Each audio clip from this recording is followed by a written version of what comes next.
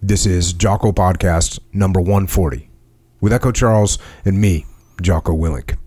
Good evening, Echo. Good evening. If you can keep your head when all about you are losing theirs and blaming it on you. If you can trust yourself when all men doubt you, but make allowance for their doubting too. If you can wait and not be tired by waiting, or being lied about, don't deal in lies, or being hated, don't give way to hating, and yet don't look too good, nor talk too wise. If you can dream and not make dreams your master. If you can think and not make thoughts your aim. If you can meet triumph and disaster and treat those two imposters just the same.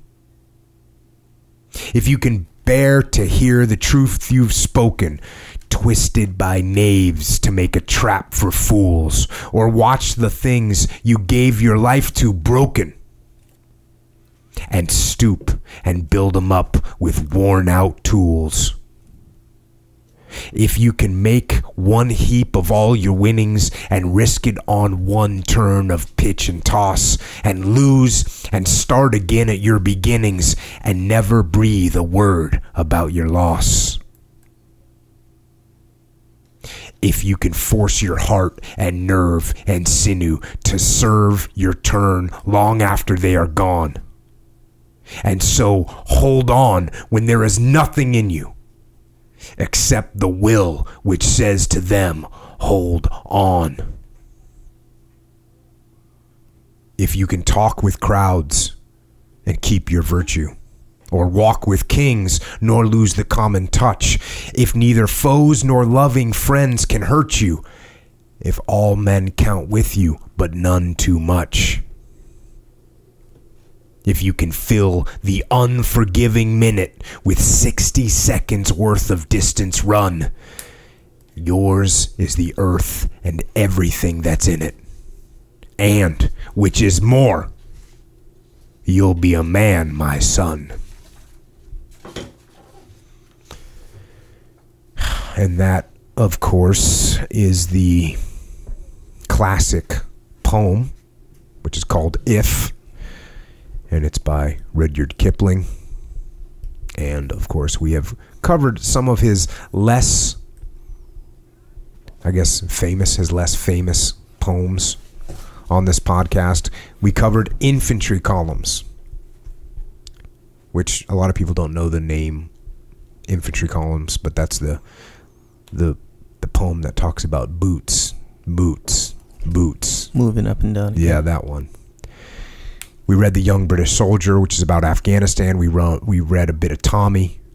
And, of course, Kipling was an incredible writer. And he talked a lot about war, talked a lot about being a man, and his own son, his one son, John, was killed in World War I at the Battle of Loos. And these are great poems. And I recently read a poem called Mental Cases by Wilfred Owen. And when we got done with that podcast, I actually said I should have read it again. And I didn't. I just said, hey, go back to the beginning and listen to it again. But I should have actually picked it apart a little bit. Because it's kind of like what I said about Shakespeare when we did Henry V. And I said, you can't get frustrated with Shakespeare. You can't think that you're just going to read Shakespeare and just get it. It just doesn't work that way. There's more to it than that. There's more depth there. There's words you might not know. There's references that might not be obvious. It's the same thing when you look at poems like this. There's more to them than you can get with just like reading it, right? There's layers. Is what we're talking about. So the poem that I just read, If, is, like I said, it's a classic. It's read often. It should be read, but and that's part of the reason why I didn't cover it for a long time, because I kind of thought everyone just knew it.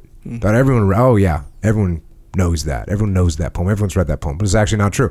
Talked to a lot of people, And I'd say, oh yeah, well, it's like if. And they say, oh, what's that? Mm-hmm. So in order to sort of solve that problem, we covered on the podcast, and now people will hear this poem and learn from it. And I want to spend a little bit of time breaking it down because there's all kinds of important lessons in it that are really solid guidance. And then when we understand it, then I'll go back and read it again. The way it's supposed to hit you when you know what's going on. Mm-hmm. So, breaking it down a little bit. There's themes in this that we've heard, I've talked about, and they're just consistent through time. So here it starts off. If you can keep your head when all about you are losing theirs and blaming it on you. This one's pretty self-explanatory. Keep your head. Don't lose your temper. Stifle your emotions, as I once said on this podcast. Mm-hmm. And it's saying, especially when everyone else around you is not only losing their temper, but on top of that, they're blaming you. This is a little bit of ownership here. This is a little bit of extreme ownership. And I've talked about that. When someone blames you for something, you know what you do? You say, yeah, you're right. It is my fault. This is what I'm going to do to fix it. Mm-hmm. You pathetic. You don't say that part. Don't say that. You keep that to yourself. Yeah. When there's a problem and people are blaming it on you, own it. Own it. And don't lose your temper. Stifle your emotions. Next line. If you can trust yourself when all men doubt you, but make allowance for their doubting too. There's a little dichotomy here, right? So you got to be confident, of course, right? Trust yourself. That's what it means. Believe in yourself. Even when other people are doubting you, you got to trust that you're doing the right thing. You got to trust that you're capable. You got to trust that you can make this happen. That's what it means to trust yourself when all men doubt you. But there's a dichotomy here. And this is so important because what that means, what that one line alone could lead to is, hey, I'm just going to be overconfident, right? Mm-hmm. I'm confident. Hey, I'm right. Everyone else is wrong. You don't get it. Yeah. That's not what's being said here because there's a but. That's the dichotomy part. The but is the dichotomy part. Because while you got to believe in yourself, yes, and at the same time, you also have to make allowance for their doubts. That means you have to understand that you might have some issues. You might not be perfect. You might be wrong. You might not be as smart or as talented or as squared away as you think you are. And your idea that you came up with might not be the best one. So yes, you got to have confidence, even when people are doubting you, but you got to remember that they could be doubting you for a good reason. You could be wrong. You should always have that in the back of your head. That's the dichotomy. Humble, confident, but humble. That's what we're talking about. Next line. If you can wait and not be tired by waiting. Patience. That's about patience. I think I've told this. Have I told the story about being on a ship and waiting for chow? Not that I can remember. Okay, so I was on my first deployment as a SEAL on a ship in the Navy. Mm-hmm. We're overseas. We're spending a lot of time at sea. And to eat food, which was, I'm not going to say it was scarce, but they'd feed you 3 times a day. And on the type of ship I was on, an amphibious ship, there's several hundred Marines on board. Obviously, there's the sailors that run the ship. There's SEALs. We're an 18-man SEAL platoon on there. But everyone's got to be fed when it's chow time. And so everyone would go line up for chow. You get in line, and the line would be long. And depending on how hungry you are, maybe you want to get up there a little early. Anyways, to make a long story short, so we get in line, and for whatever reason, they got this rule that you're not allowed to lean on the bulkhead. You know what a bulkhead is? In a plane, I do. In a plane, what is it? That front part. Yeah, that's the front part. It's a wall. Yeah. Basically, on a ship or an aircraft, it's a wall. It's a bulkhead.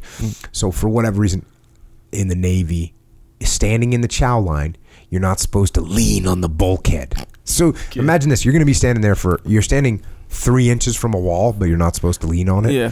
Now, this isn't a 3-minute stand. This is half an hour. This is 40 minutes waiting for the chow to open up and then serve everybody. Right. And I remember I learned something about patience. Mm-hmm. Because then you get these guys that, the people that they have a little bit of authority and they're going to use it. Sure. And if given the opportunity, they will abuse it. They're going to take it to the next level. Yeah. Yeah, man. So there'd be some guys, not all of them. I was always my goal to make friends with anybody that had anything to do with feeding us on a ship. I wanted to be their bro, because then you get a couple extra chicken nuggets. Maybe you get an extra scoop full of ravioli, which is important. Yeah. Big time. Yeah. Especially when you're trying to pack on the mass, right? Sure. So I try to be friends with all those people, but some of those guys, they didn't care about friends, right? They had that authority. Yeah. And there's one guy, I remember he had the authority. He was in charge of making sure that line was, maintained discipline in the line. That was his deal. Yeah. And he had a badge of some kind. I want to say he was a master at arms, which is a job in the Navy. I think this guy was actually a master at arms. So he had some kind of badge, right? Yeah. So that takes that authority attitude up one, maybe two notches, right? Yeah. He's coming at you. Yeah. So I'm standing in line one day, and I'm leaning on the bulkhead. Am I being a little bit lazy? Sure. I'm telling you, it's a long deployment, right? I'm leaning on the bulkhead. He comes over. Hey, no leaning on the bulkhead. And you know what I did? What? Got off the bulkhead. I just stood up straight. Didn't get mad. Didn't get angry. He's doing his job. Not supposed to lean on the bulkhead.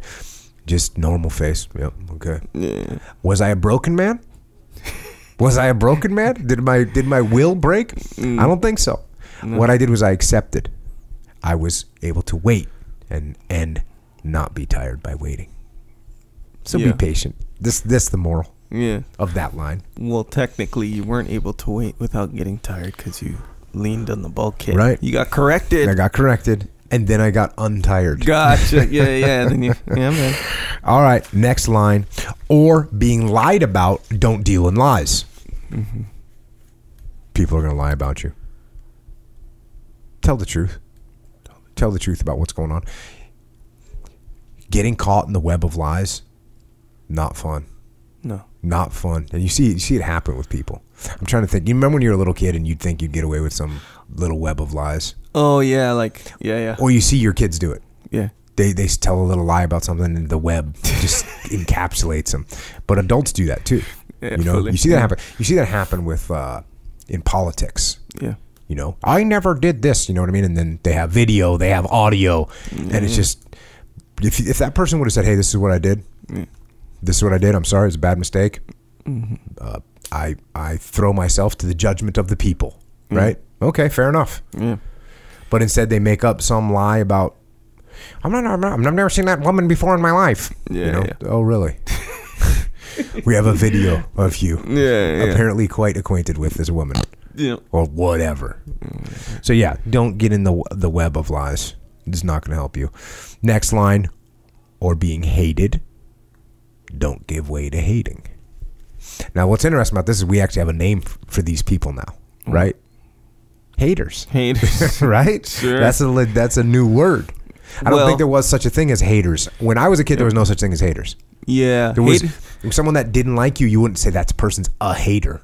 Yeah. No, it wasn't a thing. Well, there's an added sprinkled in element when you say hater. Haters typically is someone that hates everybody. No, someone who hates everything. No, it's when there's an element of jealousy in there. That's what a hater is. Okay, so I actually nailed this then.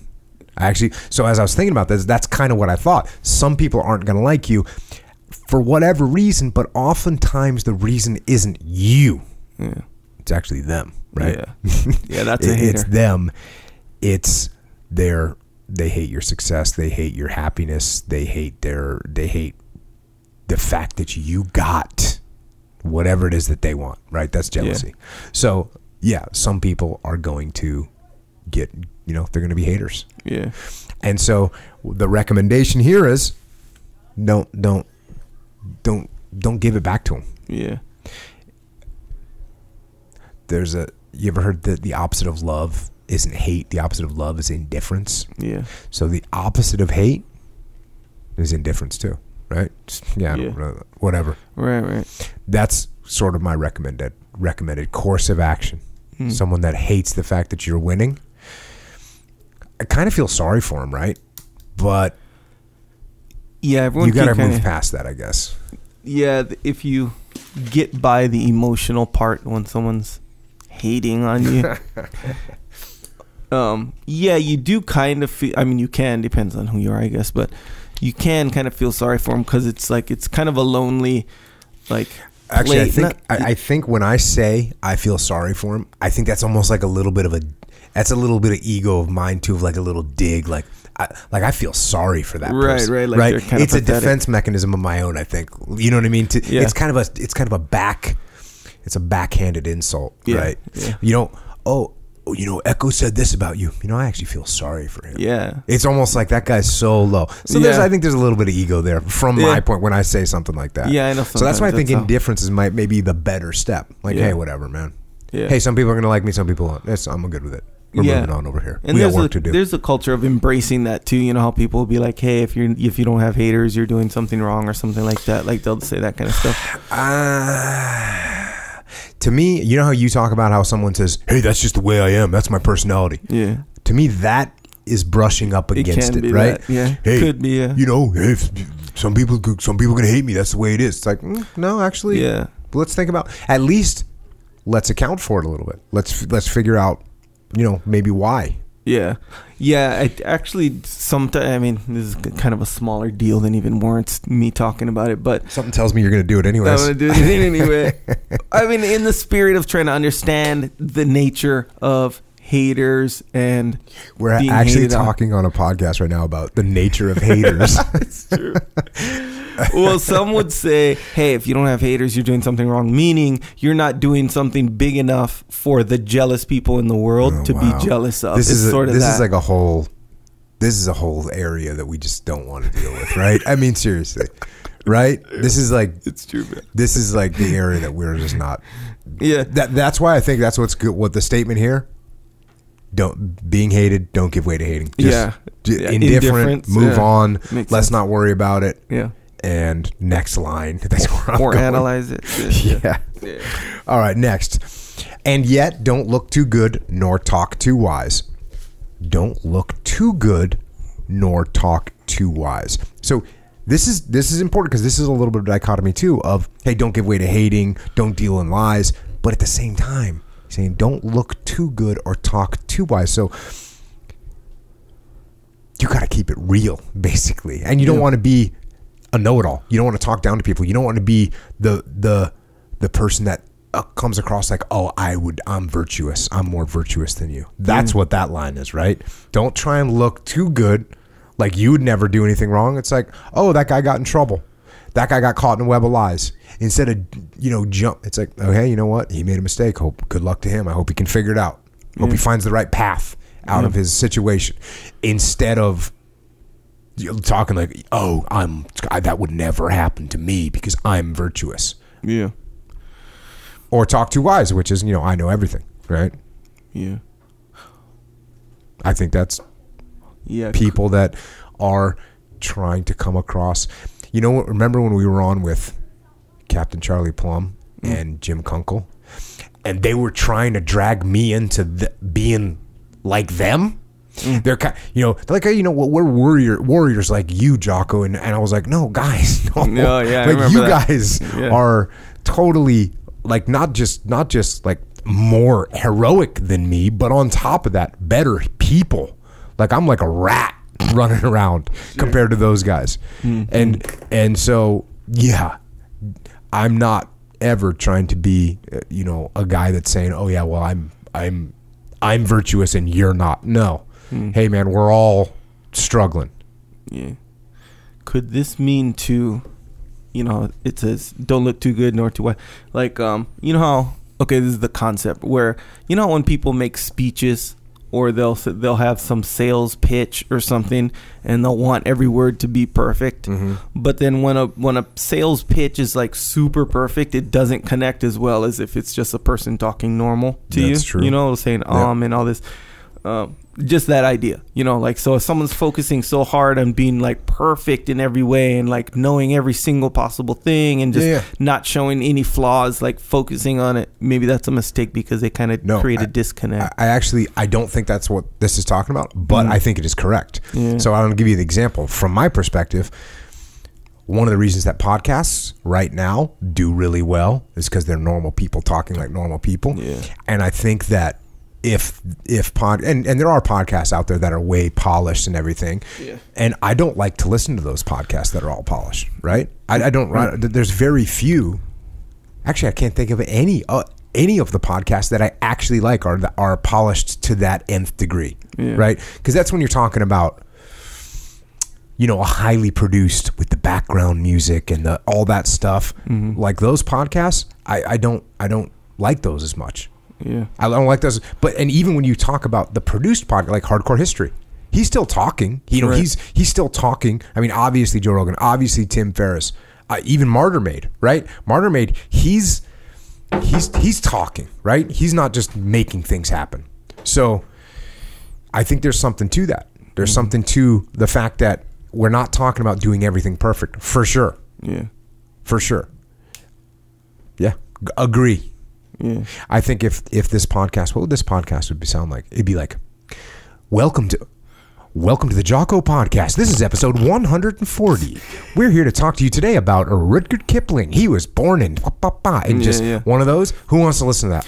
Yeah, I do. Yeah, if it sounds like, well, because I think anyway, and it has a lot to do with like what you're used to, where like if you're used to like a polished presentation and then all of a sudden it's not polished, it's like, oh, he kind of fumbled through that one. Well, there's a difference between not polished, and I've also heard podcasts that are not prepared or not professional, right? Oh, like that's the other the other end of the spectrum, and there's a dichotomy because you can go too far. Sometimes I think people they think, well, Joe Rogan, he just presses record and talks. Yeah. And they think that's just what that is, right? Oh, I can do that. Yeah. I'll just press record and I'll talk with this other guy. Yeah. And then you listen to them and you think there's a reason why Joe Rogan is so popular. Yes, sir. The reason that Joe Rogan's so popular is because even when he's just conversing, he's got a skill set that he was probably born with, and then he honed it as a comedian, and then he honed it as an actor, then he honed it as a announcer for the UFC, and then he started this podcast, and so he was already good at it, and then he's done 1,500 podcasts that are 2, 3, and 4 hours long. Yeah. So guess what? You get good at figuring out. You listen to yourself and go, "Oh, that didn't sound good." Mm-hmm. And so there's a big difference. Yes, there's podcasts that people just think they're going to hit record and just talk, and it's going to be super cool. Mm-hmm. Dichotomy, not cool. Yeah, sure. Hard to listen to. Yeah. Some of those are hard to listen to. Yeah. Got to gut through them. Yeah. So check. Okay. All right, next line. If you can dream and not make dreams your master. That one's pretty. That's a pretty awesome line, right? Mm-hmm. That's a pretty awesome line. And there's a dichotomy. Yes, dream, but don't make them your master. Don't make dreams live in reality, right? Yeah, okay, gotcha. Live in reality, not in the world of dreams. If your dreams are your master, what are you actually doing? Daydreaming all day. Daydreaming all day. You got to make something happen. Yeah. That's what's got to go down. Next, very similar, if you can think and not make thoughts your aim. So, yes, of course, think. But don't make your goal to sit around and think. And I think in my mind, when I hear this, maybe my own personal bias is coming into it, this seems like a little shot at philosophers and academics, right, that sit around all day and what they're doing is they're thinking. That's what they do. Mm-hmm. Little shot at those guys, because don't make thoughts your aim. You want to actually go and do things. You want to make things happen. You want to live. Mm-hmm. There's a difference there. Yeah. And that's like a, because you know how like I feel like you're kind of the example of that. Like when I start saying, whether it be on this thing or even in real life, where I'll start explaining something because I'll be super interested in like how this thing works. And hey, did you see what happened there? And then your attitude has always been like, yeah, okay. Like, okay. Give me an example. And what do you mean by real life? Outside of recording. so I'll like analyze, like if someone's like, if I were to talk about haters, like I could analyze that like you could go deep. That's a separate podcast for Echo Charles podcast. This is Echo Charles podcast just number 1. Dynamics haters. Of like, you know what, how the dynamics of haters. Episode 1. How people that might be a whole series, bro. Yeah, maybe. You never know. But you'll be like, all right, okay, we understand. You do it for more like, hey, we're gonna understand so we can take action, or whatever. All just just explain the understanding because it's fun to explain the understanding. You see what I'm saying? I'm looking for application of that knowledge into usually leadership situations. Yes. Yes, exactly absolutely. right. And then it seems like you'll dig into like understanding it like as deep as you have to take action, and that's it. No deeper. Yeah, well, I'm not going to sit around and meditate. That's on what it seems like you're trying to avoid. Yeah, and also, I think that the understanding of the broad concept is more important than the minutia. Yeah, you got to understand the details, yes, but you want to understand the broad concept, and then you can move forward, and you know what you're dealing with. Yeah, and pretty then straightforward. Then an academic type, as your example kind of talks about, like their kind of goal is the analyzing it. Oh, see how this works, and that's the whole goal. Their goal is never really to take action. Someone else can take action, but their goal is the thought of it.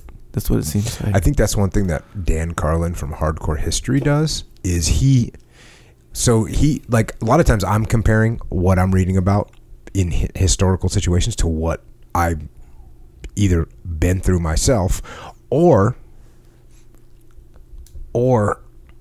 other books that I've read, other situations I know about. Dan Carlin does one book to another book or one time to another time, but then the other thing that he does is he takes it to us. Like he'll say, imagine if America right now elected a person. Like he brings it into like real time. That's his to me that's part of what makes, there's a lot of things that make his podcast excellent, but that's one of the things that makes it very engaging is he brings it to imagine if this happened today. Yeah. Imagine if the Germans attack. He just brings it to today, so it makes you think about it. Yeah. And he compares it to other time periods. So there's some similarities there, but his thoughts aren't his aims. Yeah. I don't think. Yeah, and I wouldn't even say. Well, I think when I just said that, I think he takes the thoughts and applies them to current times, right? That's what makes it interesting. Yeah. Or one of the things that makes it interesting. Yeah, and I wouldn't even say the thoughts being your aims is necessarily a bad thing across the board. I think with obviously his approach it is, but the person who's just kind of gets a huge payoff in figuring out how things work, and that's sort of it. And it's kind of like, hey, if I'm going to figure out how this engine motor works. It's up to the engine builder to build more engines or to build a better engine or whatever. Know how it works. Yeah, they're just real interested in how things work. Yeah. Is it possible to be super, like people that want to understand jiu-jitsu but they don't want to do it? You want to learn moves but they don't want to roll? Well, there is that for sure. Oh yeah, there is that. And I mean, depending on who you are, obviously that philosophy won't kind of jive with your whole thing. But yeah, I could see how that could be if someone's like, I don't know, someone who's not into necessarily the physical part of it as much as the mental part, and maybe like to watch it or And I suppose some guys that can't train hard anymore because whatever, they got injured or whatever, and they still are into it. Oh yeah, or these coaches that like maybe weren't that good or something, but they know, and they're like the best coaches, that kind of person. Yeah, John Danaher, he doesn't have any world championships under his belt, I don't think. Yeah, I don't know, but name with Greg Jackson. Though. I don't think Greg Jackson's never even fought MMA. I don't think, not one time. Yeah, one of the best coaches out there. One of the best coaches ever. So yeah, so you get that kind of person. But would it be saying that he made his thoughts his aims? No, because he put those, he applied them. Yeah. Yeah. So well, then again, swing and a miss. But take those academics though. See what I'm saying?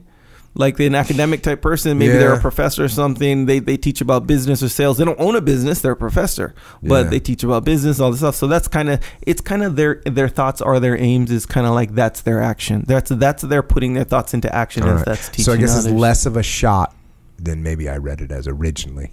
Against philosophers and academics. Or maybe it is. All right. Well, no, I think you're right. All right. Next, if you can meet with triumph and disaster and treat those two imposters just the same, what a line that is. Triumph and disasters. And he calls them both imposters. He calls both triumph and disaster, calls them both imposters. Why is that? Because they are. Because neither triumph or disaster is an end-all or be-all. Neither of them. They feel like it at the time when you raise your hands and you get the victory. You feel like that is a be-all, end-all. But as Patton said, all glory is fleeting, right? That triumph is going to fade. Triumph isn't an eternal victory. It's an imposter of one. And this is what's important. And this is the one that's harder for people to overcome, is that disaster is the same way. Some things happen to us and it seems like it's the end of the world. Yeah. But it's not. Disaster is also an imposter. You know what this happens to? This happens to teenage kids in their little relationships, right? Sure.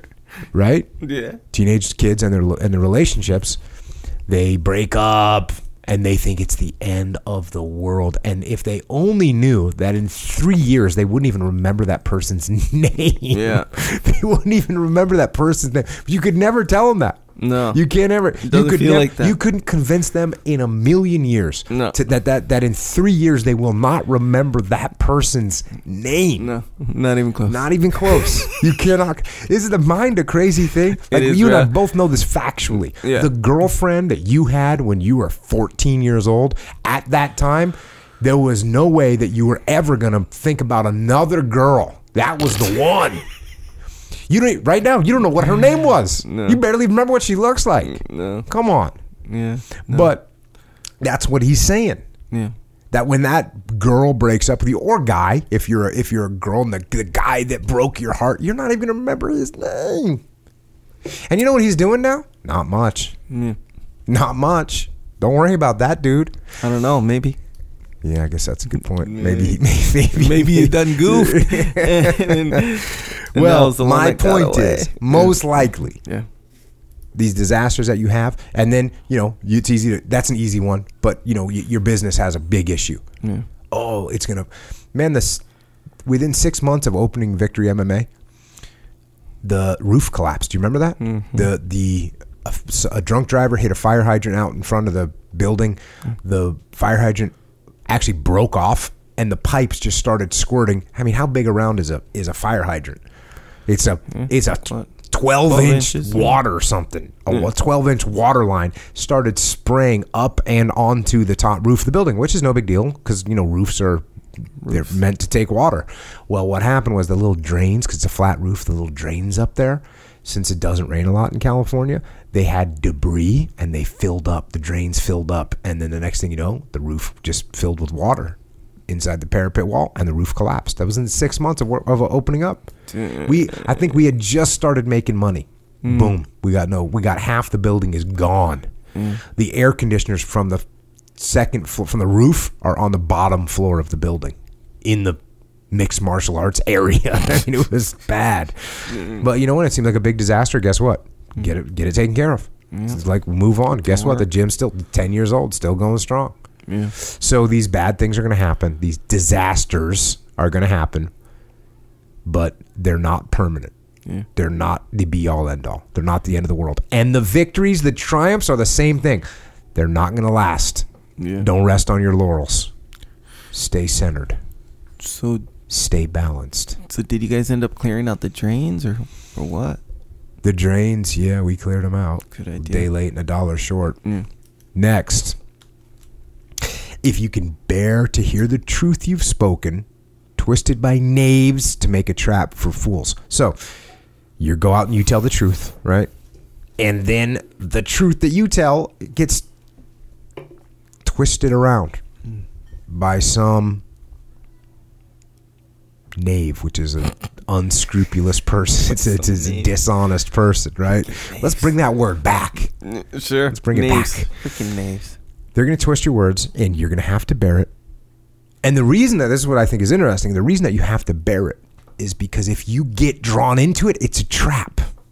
It's a trap that you're going to get drawn into. If you start dealing with if you start going in and trying to untwist this lies that have been told about you, it's a trap. That's what he's saying. It's almost like a battle you can't win, and by entering the battlefield, you're going to get wounded.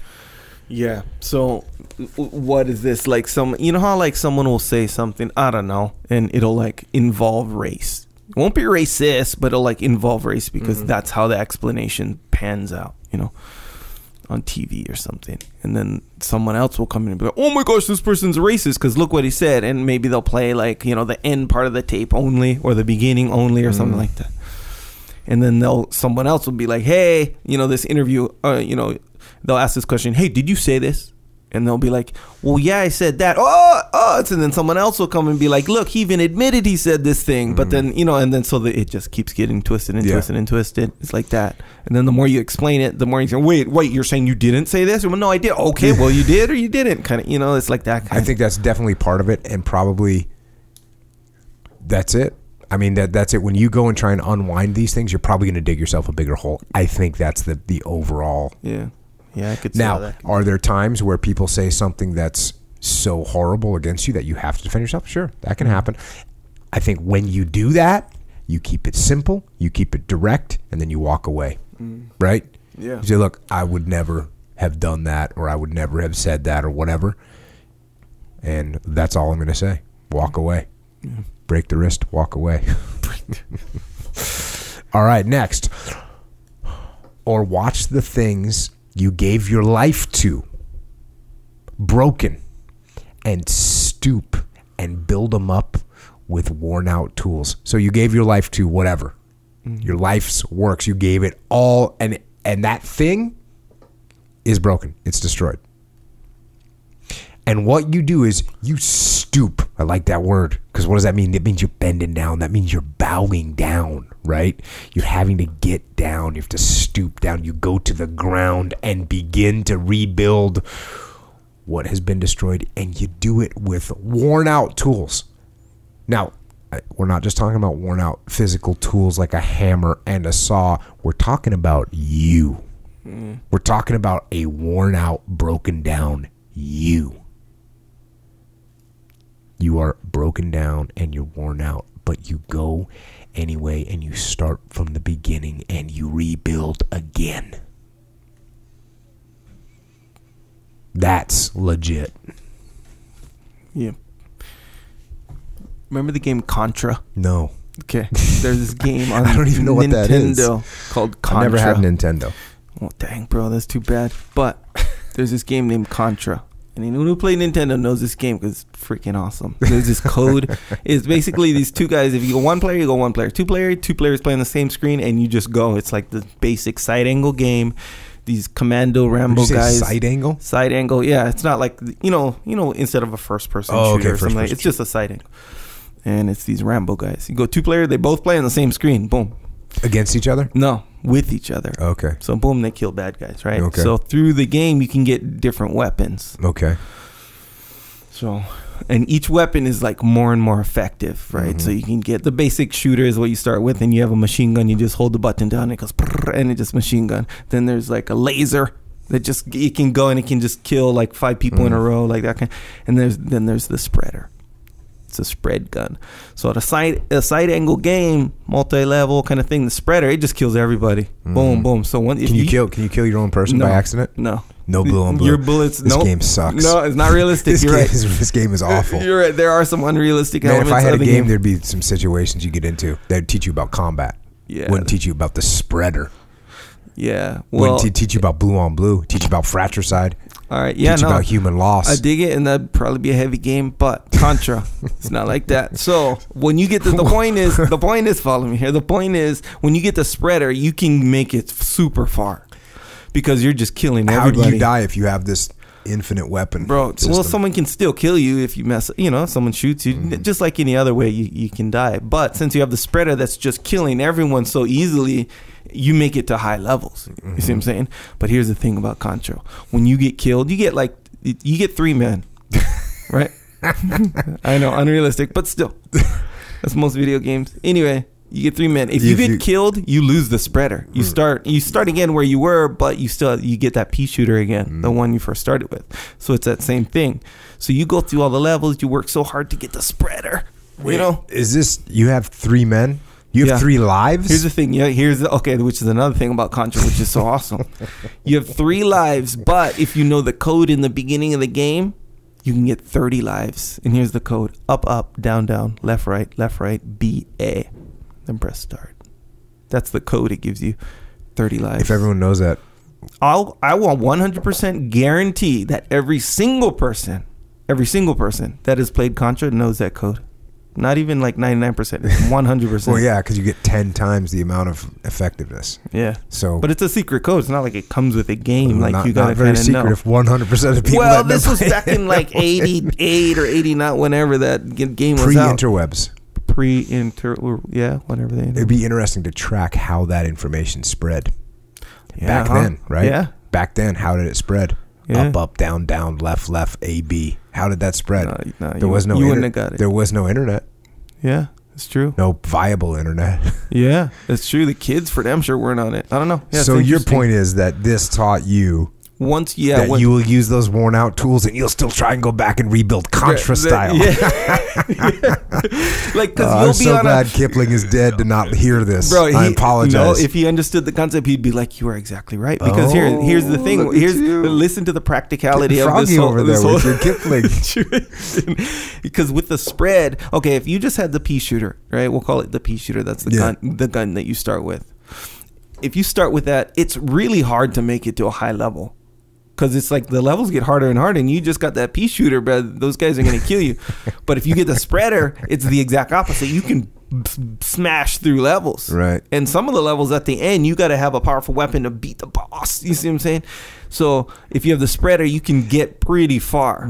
I've heard people who use the term boss. Yeah. Is there a term called king boss or main boss or end boss? End boss, yeah. Main boss, end boss, yeah, for sure.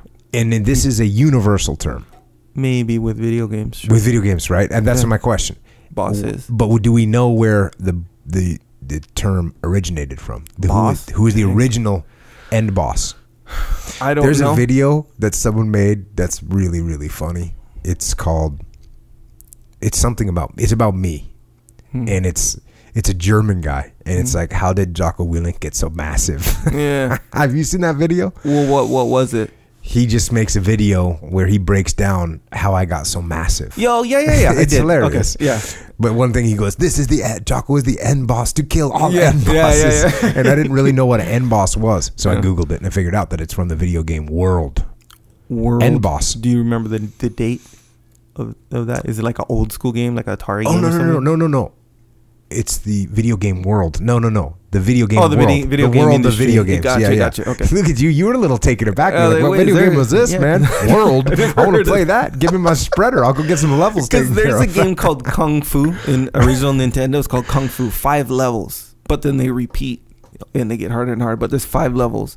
And I think in the game it called them the boss. Like the first level boss. That might be it. And the second level boss. But I'm sure there's other older games with bosses on them. Yeah. Nonetheless, Kipling would say, because the point is, when you get the spreader, you'll in Contra, when you get the spreader, if you'll make it to a high level, you will. But here's the thing, that high level is super hard, so you need that spreader. And if you get hit and you die, and when you come back to life or whatever, you got the pea shooter, you find yourself with worn out tools. That's where you find yourself. And it's hard. And if you put your mind to it, you can get that spreader again, but it's really hard. Super hard. Anyone who played Contra will attest to that. I think that right there is, we'll leave it at that, man. Yep. That's my recommendation. All right, next. If you can make one heap of all your winnings and risk it on one turn of pitch and toss and lose and start again at your beginnings and never breathe a word about your loss. Never breathe a word about your loss.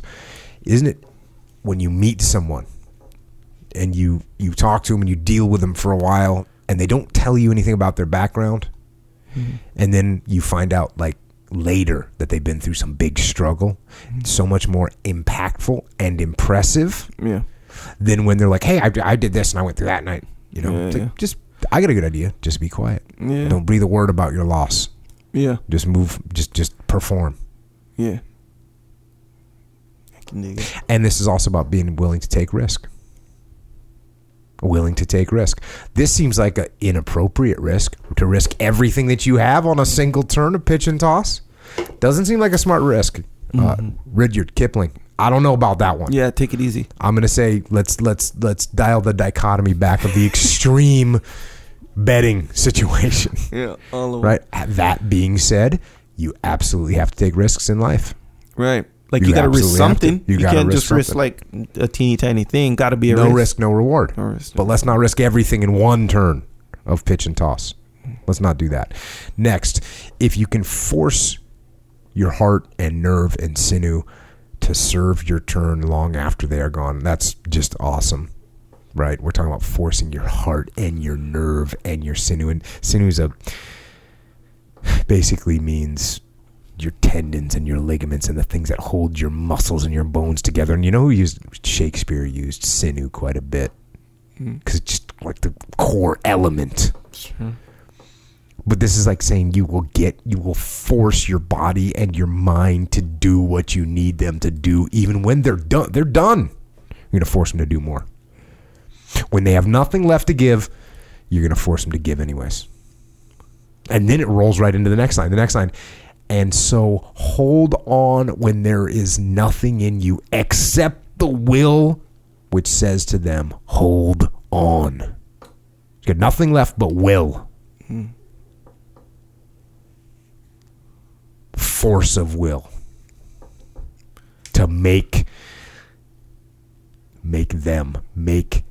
your heart and make your nerve, make them hold the line. If you can talk with crowds and keep your virtue, or walk with kings, nor lose the common touch. So this is staying balanced. This is the dichotomy. No matter if you're involved with the masses, right? Even if you're involved with the masses, you don't lose your virtue. Or if you're rubbing elbows with the rich and powerful, with the kings, you don't lose that common touch. You stay grounded. You don't lose the ability to communicate with people up and down the chain of command from a leadership perspective. No matter what station someone is in life. You remember episode 5 of this podcast, I read a counseling letter to a good guy. And I was like, hey, treat everyone with respect. O1 or E1 to O10. Like, it doesn't matter what rank someone is. You treat them with respect, no matter what. Don't lose that. Next, if neither foes nor loving friends can hurt you. This is what's interesting. It isn't always your enemies that hurt you, right? In fact, it's quite the opposite. Usually the people that hurt you the most are the people that are closest to you. Those are the ones that really put the dagger in and twist it. So you got to be above that. You got to kind of insulate yourself from that. You can't leave that last little bit of exposure. In my opinion, you got to keep a little bit, right? You got to keep a little bit. You got to put yourself in a situation where you're not going to get crushed by your foes or by the people that you're close to. Yeah, it's hard. Got to keep it. It is hard. It is hard. Guys get jammed up, right? Jammed up. In Echo Charles terminology, that jams people up all the time. The enemy doesn't jam people up as bad as the friends, right? Yeah, because the enemy, you expect that. You expect them trying to jam you up. Yeah. But this goes back to the original, what we talked about earlier. The person, and we've talked about this on the podcast, the person that hurts you really bad, that was your friend, they weren't your friend. Yeah. They didn't exist. Yeah. You thought you knew them. Yeah. You thought you understood them. You thought they were trustworthy. They weren't. So we have to just look at it and say, look, that person that I was in love with, or that person that I thought was going to be with me all the time, guess what? That person doesn't exist. So we got to move on. So you got to keep, I think, a little bit, and this might sound cold-blooded, right? This sounds a little bit cold-blooded to be like, look, you got to keep some stuff. You got to keep perspective. You got to keep people in check. Yeah. And if you let them get in to the point where they can rip you apart, you're going to be careful. Yeah. You got to be careful who you decide you're going to do that with. Real careful. Yeah. Yeah. Or this is, I think what I do is more like this. If that happens, I recognize it. Okay, this is what happened. Boom, that person wasn't who I thought they were. We're moving on. Yeah. We're moving on. Yeah. Next quest. You know what I mean? We're moving on. Yeah, so I guess it maybe I have the ability. I shouldn't say that. I have the ability. I think I learned along the way. Hey, once someone exposes themselves, reveals themselves as a knave. Right? Knave, as sure. a knave. Freaking knaves. Once they reveal themselves as a knave, I'm over it. Yeah. I'm moving on. Because they've revealed. Great. I'm actually happy that now I don't have to invest any more time, effort into this person that's a knave. A wretched knave. Knaves. Yeah, and then you have this kind of, how should I say, overdeveloped control of your emotions, we'll call it. Where like the average person is like, it's kind of like if you built a house, right? Mm-hmm. You built a house on Kauai. And it was a nice house. You lived there for 10 years, 15 years even. A lot of memories in that house. Maybe even had some kids, whatever. First dog, all that stuff. And then a hurricane comes, blows it down, right? There's really nothing you could have done. You know, like if you had a girlfriend, then she doesn't have the signs of being a knave. But then maybe she changed. Maybe she was that all along. I don't know. As it turns out, knave. The house gets blown down. Okay, girlfriend's gone. You can easily say, "Hey, that wasn't the girl that I loved." All this stuff. Okay, we're moving on. Obviously, you got to move on, right? She's a knave. Yeah. If you're squared away in your head, you got to move on. You know that already. But you can't just be like, "Yeah, just move on." What about all those memories? Oh, you're talking about the hurricane. I'm talking about both. So yeah, I'll go back to the hurricane situation. The memories were lies. With the knave, the memories were lies. But emotionally, it doesn't feel like that. Because guess what? You're free. Okay, so you're free. You got away. You escaped. Okay, that's good. Escape the knave. That's be happy. Good. That's good. But you're talking about like practically. Think how much you learned. You learned that you got to be careful. But see what I'm saying though? Like your sense of like emotional control allows you to go boom right do that one right. Well, especially when it's fresh. Like you can't just. Oh yeah! Look how much I learned! Yay! Let's get moving on. That's not the normal person. The normal person still has open wounds from because yesterday that house was intact. Yeah, but and now all the memories, we get to rebuild that kitchen and get rid of that crooked floor. But right? See what you're doing again. Fix that one. See, you're doing it again. You're just going straight to the positive thing, which is a good thing to do, which is the right thing to do. But rather, capability-wise, the average person can't do that. So no, it might be a little bit tricky. But what are the options? It will be a little bit. What are the trickier. options? There's no option. The option is, I'm going to be distressed and mourn the loss of my house. Yeah. Mourn the loss of your house. Do it for 4 days. Yeah. There should be a limitation. Yeah, that's a good idea, huh? Be like, hey, 1 week right now, I'm going to just let my emotions just be my emotions. Yeah, try not to like a week too long. Yeah, for a house, for sure. That's one of the things I was thinking more for the girlfriend or wife or whatever. For a girlfriend? Yeah, that's a bit much. People go months, bro. No, people go years. People talk about it for years. That's not good. That's what I'm saying. You can't do that. That's my point. See, instead of making me sound like I'm all cold-blooded over here, well, what you should say is like, hey, I wish that some of the people that I know that wrecked their lives over a girlfriend, boyfriend, husband, wife that broke up with them and they let it ruin their lives. I wish you'd say, hey, I wish that they would have had enough to emotional control to say, you know what? All right. It's day 3. They're not coming back. I have 2 choices. Dig a hole, climb in it, never come out, or step up, make things happen. Move forward. The choice is obvious. And once you step up and you start moving forward, in 3 years, you don't remember that person's name anymore. They're no factor. Yeah. They're no factor. Yeah, man. Yeah, so obviously it's going to depend on what kind of person it is. So I've talked about this. Like, we don't have a good system. Yeah. When someone dies in America, we don't really know what to do, because in other countries, in other cultures, they have a specific ritual that they go through. Mm-hmm. And in America, our rituals are kind of all jammed together, and then we don't really know what the right ritual is, right? Mm-hmm. We don't even know how to dispose of the body. Do we burn it? Do we bury it? Do we bury it at sea? Like, there's all these options. Yeah. Do you donate your organs? Do you not? There's just like, do you donate to your body to science? Well, what are you supposed to do? What's the right thing to do? We don't even know that. Yeah. We don't even know what to do with someone's body. So how are we supposed to know what we're supposed to do emotionally when someone dies? What are we supposed to do? Yeah. We don't have a physical ritual to do. So now what do we do? Yeah. And so it's the same thing. Like, there should be rules. Yeah. Hey, like a protocol. Yes, a protocol. Yeah. Broke up with significant other. Here's the protocol. Yeah. 1 day morning. 1 pizza. Extra cheese, pepperoni, sausage, right? mint chocolate chip milkshake. Sure. Cool. Next day. Vodka. No. No vodka ever. No, I don't recommend it. I don't either, because No, it'll send you even more in the other wrong direction. Yeah. The next day I was like, what I was going to say is, like I was going to say, 8 mile run. 8 mile run. That's just what you got to do. Yeah. Hey. Oh, yeah. What are you doing tomorrow? Oh, yeah. I broke up with my girlfriend 2 days ago. I got to run 8 miles tomorrow. That's part of the protocol. Yeah. Yeah.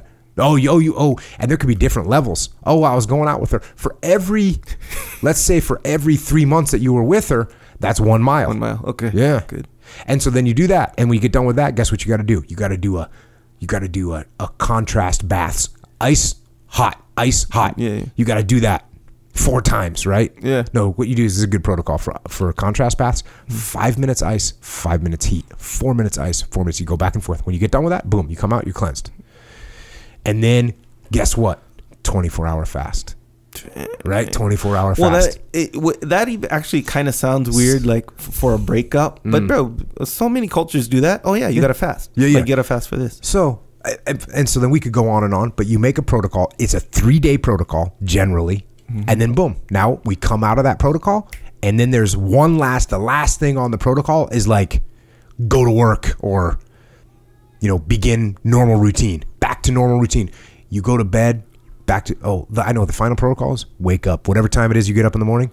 4th day, now the protocol's been completed. 4th day, boom, wake up, get busy. Yeah. Get on with it. Yeah. Get after it. That's what I'm talking about. Yeah. So we don't have that. So if you put in your mind, I think for me, I recognize when something is dragging me. This is dragging me in the wrong direction. As soon as I see something dragging me in the wrong direction, I know like an internal protocol. It's like, okay, I'm emotionally attached to this situation. It's not beneficial to me. It's not beneficial to me. It's not going to help me. It's not going to help me understand the nature of the world. It's not going to help me move forward with my life. It's not going to help me in any way. Guess what I'm going to do? I'm going to detach. We're going to take a little step away from that thing. Yeah. Because I'm not saying emotions are bad. Emotions are great. That's what makes us human beings, right? Mm-hmm. I get emotional on this podcast, right? Sure. That's not bad. No. That's actually good. It makes me understand myself and other things in the world better. But that's a positive effect of emotions. But if I start having negative emotions and they start dragging me down, protocol. Yeah. Execute the protocol. Boom. That's what we need to do. Yeah. Like, what if, like, part of the protocol was, like, to shave your head or something, right? Yeah, and for then, sure. Yeah, like, that could be, right? For sure. And then let's say, like, you break up with your girlfriend or something, and then, like, a few days later, you see her at the post office or something, she has a shaved head. You're like, oh, man, she's getting over me quick. You know what I'm saying? Yeah. But that would help, though. That would. It totally would. Because it's like the process, and it gives you something else to focus on. See what I'm saying? Mm-hmm. So it's like, okay. You're talking about the protocol in general? Having a protocol, especially if it expands like, 3-4 days, boom, boom, boom. It's like, doesn't AA have something like that too, where you do the all steps kinds of and things have protocols. Yeah, man. All kinds of things. There's a reason protocols exist. Yeah. It's because it gives you something to follow. You don't have to think about it, and it moves you in the right direction. Yeah. Yeah. So good, think about that for your life. Pay attention to it. Because the scary part about this, and we've talked about this too, it's like the storm. Your head's in a storm, and you can't get out. And the only person, everyone else can see that your head has a 2-foot cloud around it. Yeah. And everybody can see if you just move in a direction, you'll get away from that cloud. But everywhere you look, you just see storm and thunder and lightning. So you don't think there's any way out, but there is. Yeah. But you got to execute the protocol. The protocol is you go due north, 1,800 meters. You're going to be out, right? Yeah. That's what's going to happen. Shave your head. Run 8 miles. Eat a pizza. Eat a mint chocolate chip milkshake. That's day one. That's a little comfort. Yeah. Little luxury. Theo Von luxury style. Yeah. I remember that. That was good. All right. Next. We went way off on that one. Bro, that was good. That was actually really good. That kind of gets you thinking, because if you could even do this right now. If you're in, even if you're in a relationship, even if you're not even in a relationship yet, because those are the prepare ones, the protocol. Right? Just prepare a protocol. Yeah. Like, hey, if this, because it's kind of like a natural disaster, you do that. You know what? There's also something you could do that would be helpful. And I hate to use this word because it gets used in a different sense these days, but you could have trigger points, right? Things that happen where if you identify things happening, you go, okay, if I get involved in this situation and this happens, that's a trigger that means I need to walk, right? For instance, let's say you have someone that has, let's say you meet someone that was an addict of some kind, an alcoholic, and you're like, okay, if this person starts drinking, that's my trigger. I'm going to walk because you don't want to go down that spiral with them, right? Or you whatever the case may be. You have someone that used to date some other guy. Like, hey, if I see that there's whatever a Facebook connection again, I'm walking, whatever. Like, you gotta you figure out these things, and that way you predetermine them when you're in a non-emotional state. When you get to the emotional state, hopefully you can overcome your emotions, because there's people that are like, I don't care, I love him, I love her, I'm just gonna keep going, there's only this one time, right? That's how she friended me. Right? And then they stick around. But if you have your protocol in place, if you have the triggers to execute upon, it's going to make it easier for you. It should make it easy for you. All right.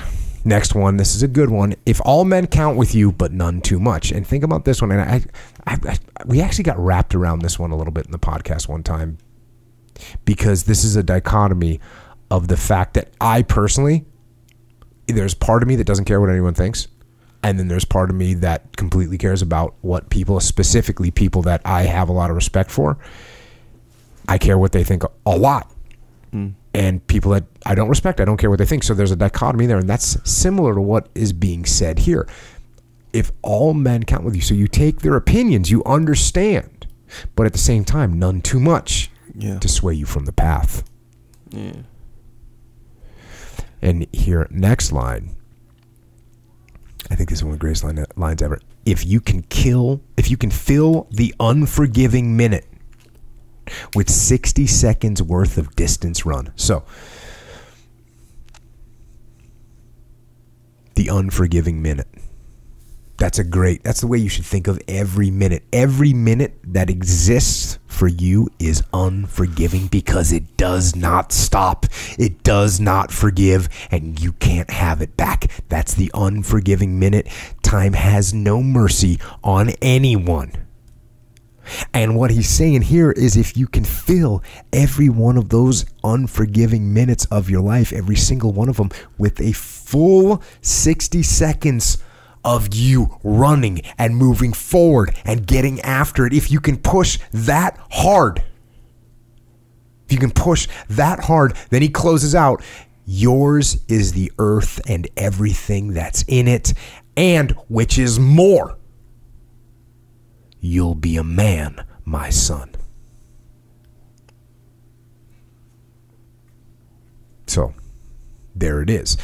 If you can do all those things, and that's the name of the poem. If you can do those things that are simple but not easy, simple but definitely not easy, then the world will be yours and you will be a man.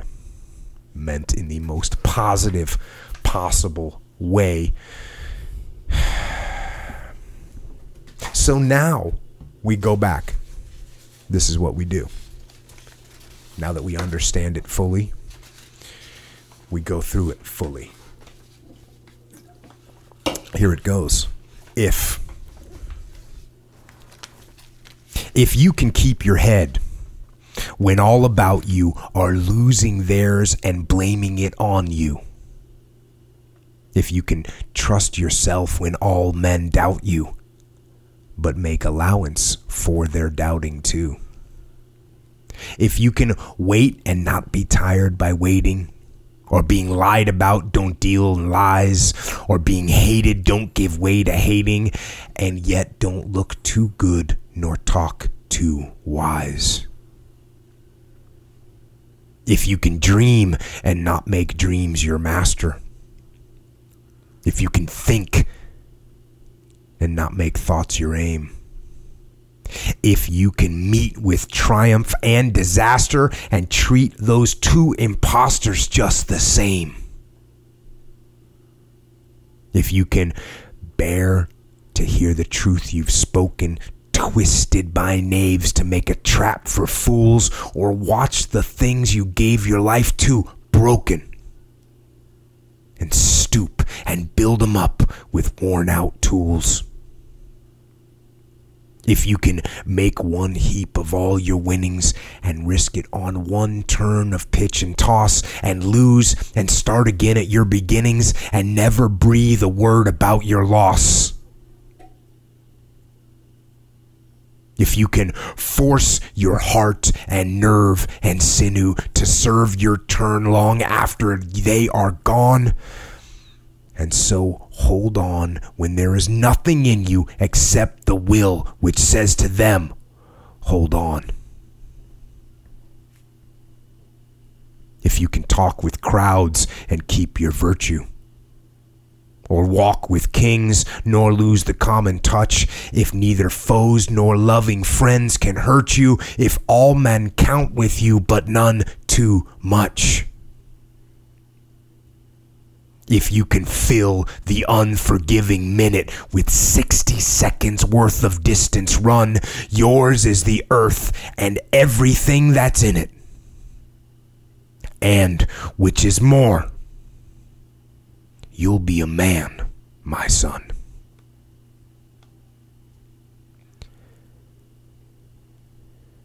And there you have it.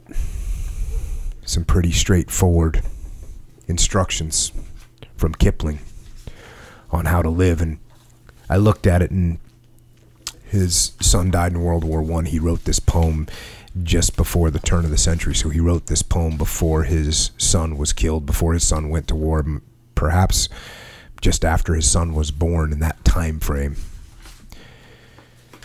So I'm sure his son grew up with these thoughts. And I think it's thoughts that we can all use.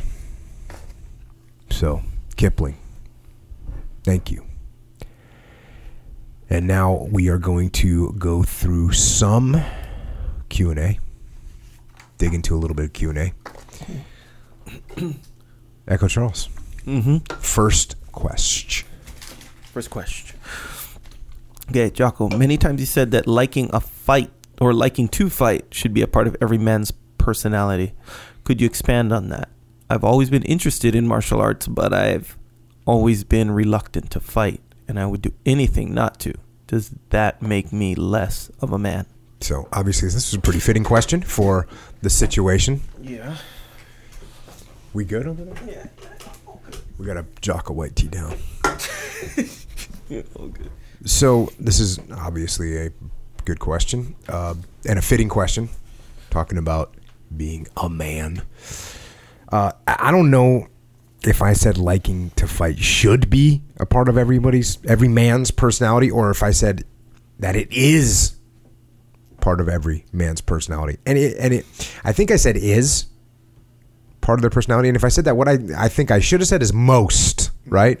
Most men have in their personality some level of interest of fighting, right? We wrestle, we box, we scrap as kids. Look at the UFC, right? Why is the UFC so popular right now? Because it's fighting. And we have that. I read the other day, that's a $7 billion organization. There's a lot of people watching those fights. Mm-hmm. A lot of people want to watch those fights. We have boxing, we have wrestling, we have jiu-jitsu, we have judo, we have Muay Thai, we got all kinds of martial arts schools. So while I don't think the desire to fight is inherent in all men, right? I'm sure there's men out there that are not into it at all, but I think it's definitely a pretty strong part of many men. Now, for this individual particular, do I think that being reluctant to fight makes you less of a man? No, actually, I think it's fine. You should be reluctant to fight. I think everyone should be reluctant to fight. There's a lot of bad things that can happen in a fight. A lot of bad things. You know, first of all, you can get hurt, right? That's bad. Mm-hmm. You can get seriously hurt. You can get killed. You can get punched one time, fall down, hit a curb, and die. Mm-hmm. You can think you're going to get in a fair fight with someone. They can stab you in the neck and kill you, right? These things can happen. Even if it's not that bad, you can hurt someone else. Now you're getting lawsuit. Now you're getting put in prison, right? Mm-hmm. So there's all kinds of bad things. So being reluctant to fight is actually a good thing, and it's something that men should have. And actually, the more you know about fighting, the more reluctant you will be. The less I knew in my life about fighting, the more I actually knew about fighting, the more reluctant I became to fight. because I realized all the risks that are involved. Part of that was maturity, sure. But the reality is you look at someone and you go, I don't know who that person is. They might be training. I'm over here thinking I've been training jiu-jitsu for 8 months. I'm ready to kick this guy's ass. Yeah. Meanwhile, you don't know that guy is a purple belt. Guess what's going to happen to you? You're getting crushed. Yeah. Or that guy wrestled in high school. He's about to double leg you and slam you on a curb. Yeah. You're going to die. Yeah. So you should be reluctant to fight. That's a good thing. Now, that being said, I do recommend that you are prepared to fight. I definitely recommend that. And there's going to be a big dichotomy here I'm going to get to, but you should know some basics, right? You should understand threats. You should know how to contend with other people. You should know some boxing. You should know some wrestling. You should know some Muay Thai. You should know some jiu-jitsu for sure. Because here's the dichotomy. This is a big dichotomy, and think about it. It's 100% true. This individual says he would do anything not to fight. Would do anything not to fight. Let me tell you, the best thing you can do as a human so that you don't have to fight is actually learn how to fight. That is the best way to not have to fight, is if you know how to fight. If you know how to fight, people aren't going to want to fight you. You don't even have to say anything. They can tell. You can tell when you meet somebody. You can tell if that person, if you're ready to fight, people don't want to fight you. The more eager you are to fight, the less people want to fight you. If you don't know how to fight and bullies, because that's what we're talking about, bullies see that you don't want to fight, guess who they're coming after? You. Now guess what? Now you have to fight. But if you know how to fight and you have that confidence and you have that understanding and you learn simple things like avoidance and you have better situational awareness, you become a threat to the people that want to fight you. You become a threat to them just by your knowledge alone. So, no, you're not less of a man because you're reluctant to fight. You actually should be reluctant to fight, but you should learn how to fight, because the best way to avoid fighting, the more equipped and prepared to fight you are, the less you will have to fight. The less you will be put in positions where you have to fight, and the better the outcome will be if it does happen to occur. Yeah, interestingly, like a lot of the people that you meet in jiu-jitsu are just like this, where I'm interested in martial arts, but I'm not interested in fighting nobody. For sure. For sure. And then they learn, and then they get all well, there's a strong component of nerds in jiu-jitsu, right? Strong component. Oh, yeah. Really strong. Oh, yeah. Of people. I'm saying it jokingly, but there's just a studious type people. Yeah, studious type people that aren't super physical. They're more cerebral than they are physical. Yeah. There's a ton of people like that. And you know what they'll do? Choke you out. Yeah, they wind up being real good. Yeah, they wind up being real good because they're like, oh, I understand this. This is a game that I can learn and that I can crush. Yeah. And that's good. And now I have more confidence. I don't have to worry about it anymore. Yeah, and it's interesting how that third or that additional element that they're not really used to, like how you say nerds, and we'll just say like people who are more cerebral than physical. Yeah. It's that, right? Maybe those they didn't play high school sports, right? Yeah, totally. Because they were studying, because they were working on a computer, right? Yeah. Cool. Right on. Yeah. They were playing music, right? Yeah. Whatever. Yeah, and then now they get into this highly physical situation because jiu-jitsu, let's face it, it's physical. That's your whole body. It is physical as physical can be. Yeah. But you get in it and you're just finding success just by learning it. Yeah. It's not like football where it's like, sure, I know how to catch. I can't run fast though, and I'm not big and strong or whatever, so I'm just getting smashed. Yep. But it's kind of like the more you know, the better you are kind of thing. And sure, physical attributes help you for sure, but not as much. Yeah, being stronger is great. Yeah. Dean was talking about this today on the mat. The stronger guy's not always going to win. The more athletic guy's not always going to win. Sometimes they do. Yeah. There's various categories that will bring you a victory. Yeah. One of the strongest categories that you can have, the strongest category is your technique. Is knowing what to do. Knowing what to do. And so you're smart people, you're cerebral people that come in and go, oh, I can apply this knowledge the same way I apply my skills in accounting. Yeah. James Nielsen, world's toughest accountant, right? He's an accountant. He's a badass. Yes. So That's just the reality. And that's why. So now that's why people get addicted too, because it's like this element of physicality, like a physical fighting sport, by the way, combat sport. Yeah. And now they're in it and they're good at Yeah. it. They're good at something physical for the first time, and they're still smart as smart can be, like they always were. So now they got that additional, like payoff, that's why they get it. Additional power. Yeah. I recognize that with kids that come to jiu-jitsu. Oftentimes, and it's not an always, oftentimes the kids that get really into jiu-jitsu are kids that are smart, but they haven't done a lot of other sports yet. And it's exactly what you're saying. It's very noticeable with kids. Yeah. The kid that played baseball his whole life and he comes in there, he actually doesn't like it at first. And maybe doesn't even want to do it because he's getting choked by someone that seems all nerdy to him. Yeah. And he knows I could throw a baseball farther than this guy. Yeah. And so it makes him mad and he doesn't want to train. Yeah.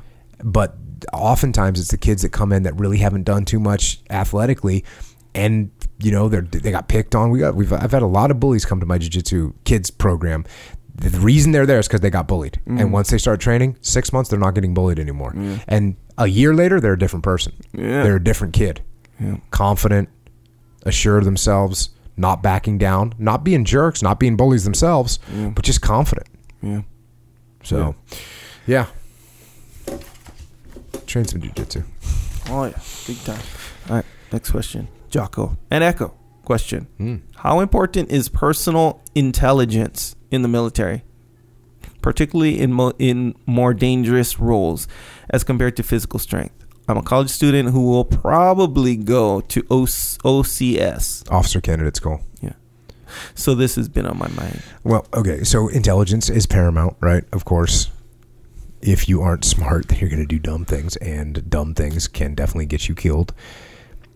This is not to say that if you do dumb things, you will get killed, because I did some really dumb things in combat, and I didn't get killed. And it certainly isn't to say that if you get killed, you did something dumb, because to combat, it has no mercy, and you can be the best trained, the smartest, the most tactically sound person in the world, and those people can still get killed. Combat doesn't care about any of that. That bullet has no one's name on it. The bomb has no one's name on it. It's going to go off, and it's going to take out who it takes out, and that's that. But as far as weighing, intelligence and cognitive power versus strength, I mean, you have to be. I would rather be smart, and being smart is very important, because if you aren't smart, I should say, you increase your chance of doing something that isn't smart, and then you're going to make some kind of mistake that will negatively impact you. So yes, being smart is very important. Now, there are some cases, without question, where physical strength and stamina is at least as important, and sometimes more important. That's just the way it is. You might have to climb a cliff to escape the enemy. That's just the way it is. You might have to... Mike Thornton swam for 5 hours dragging 2 people? Now, he could be the smartest guy in the world, and which he did a damn good job of, getting the life jackets and getting himself organizing a situation where it would be the easiest possible way for him to swim. Even with that, you still got to swim for 5 hours dragging 2 people while you're wounded, by the way. Mm-hmm. So if he didn't have that physical strength at that point, that brain wouldn't matter. It wouldn't matter. So what's interesting about this is, guess what? A really smart person will get himself or herself the physical capabilities. That's what you'll do. The smart person, the really smart person, will work their ass off to get in shape and to stay in shape. Because you can be smart and come up with the most brilliant plan in the world, but if you don't have the physical wherewithal to execute that plan, then that brilliant plan doesn't matter.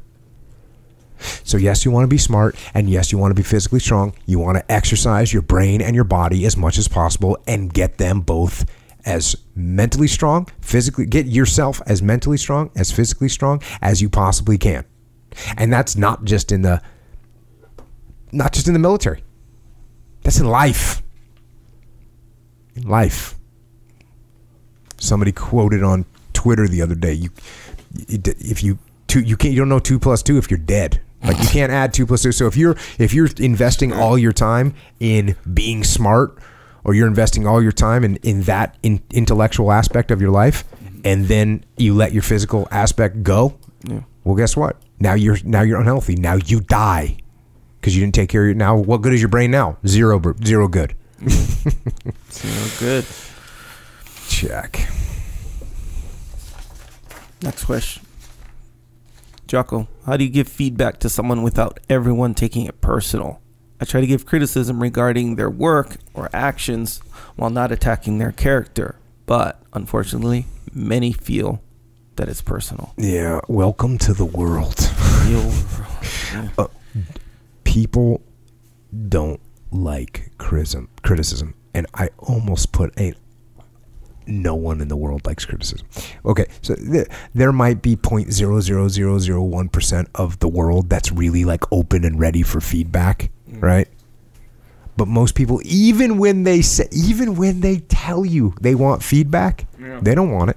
They don't want it. Like, let me give you an example. If you, Echo Charles, yes, were like you made a video, and it took you hours. Brad, don't even. Right? You know what I'm saying? I'm just kidding. Like, you could come to me and say, hey, what do you think? Yeah. And I was like, well, I think you framed this up wrong. How? What's your reaction to that? I mean, there's no possible way that you're stoked on that. There's just now, luckily, we know each other. You can detach and be like, all right, I need to. He's not pointing this out to me for no reason, whatever. But what I'm saying is, even when you're saying, hey, what do you think of this? And I criticize something that you work so hard on, there's no one in the world that's happy about that. Yeah. Even when they ask for it. Mm-hmm. So you have to flank people. That's what you have to do. Now, he's asking specifically, how do you do this? So here's some things. One of the things that I do when I want to give someone criticism, I don't give them criticism. What I do is I ask them questions about whatever it is. Now, this is interesting. I'm not even talking about pointed questions. I'm not even talking about like hard questions. I'm not saying like, why did you do that? Yeah. I'm talking about, hey, why did you do it that way? Like, there's a big difference between like, hey, why did you do it that way? Yeah. Like, instead of saying, hey, Echo, that frame doesn't look good. Hey, why'd you frame that up like that? Right? So now I'm getting you to think about it. Right? But I'm not going to say, dude, how are you going to make that work? I'm going to say, well, hey, do you think you're going to be able to make that work? If you did something and it doesn't go well, I'm not going to say, did you actually think that was a good idea? Yeah. Instead, I'm going to say, it's not a pointed question. I'm going to say, well, did that unfold the way you thought it was going to unfold? And now you're going to get to answer the question. Now you're going to be the person that uncovers the fault. It's going to be you, not me. And that makes it so much more palatable to everyone when they're able to say, oh, yeah, I saw this over here. And most of the time, the person knows the truth. Most of the time, the person knows that thing's not framed up right. They know that their idea wasn't that great. So you don't need to punch them in the face with it, because that's actually going to make them get defensive. So you flank them, you ask them the questions, you talk about it, you discuss the subject.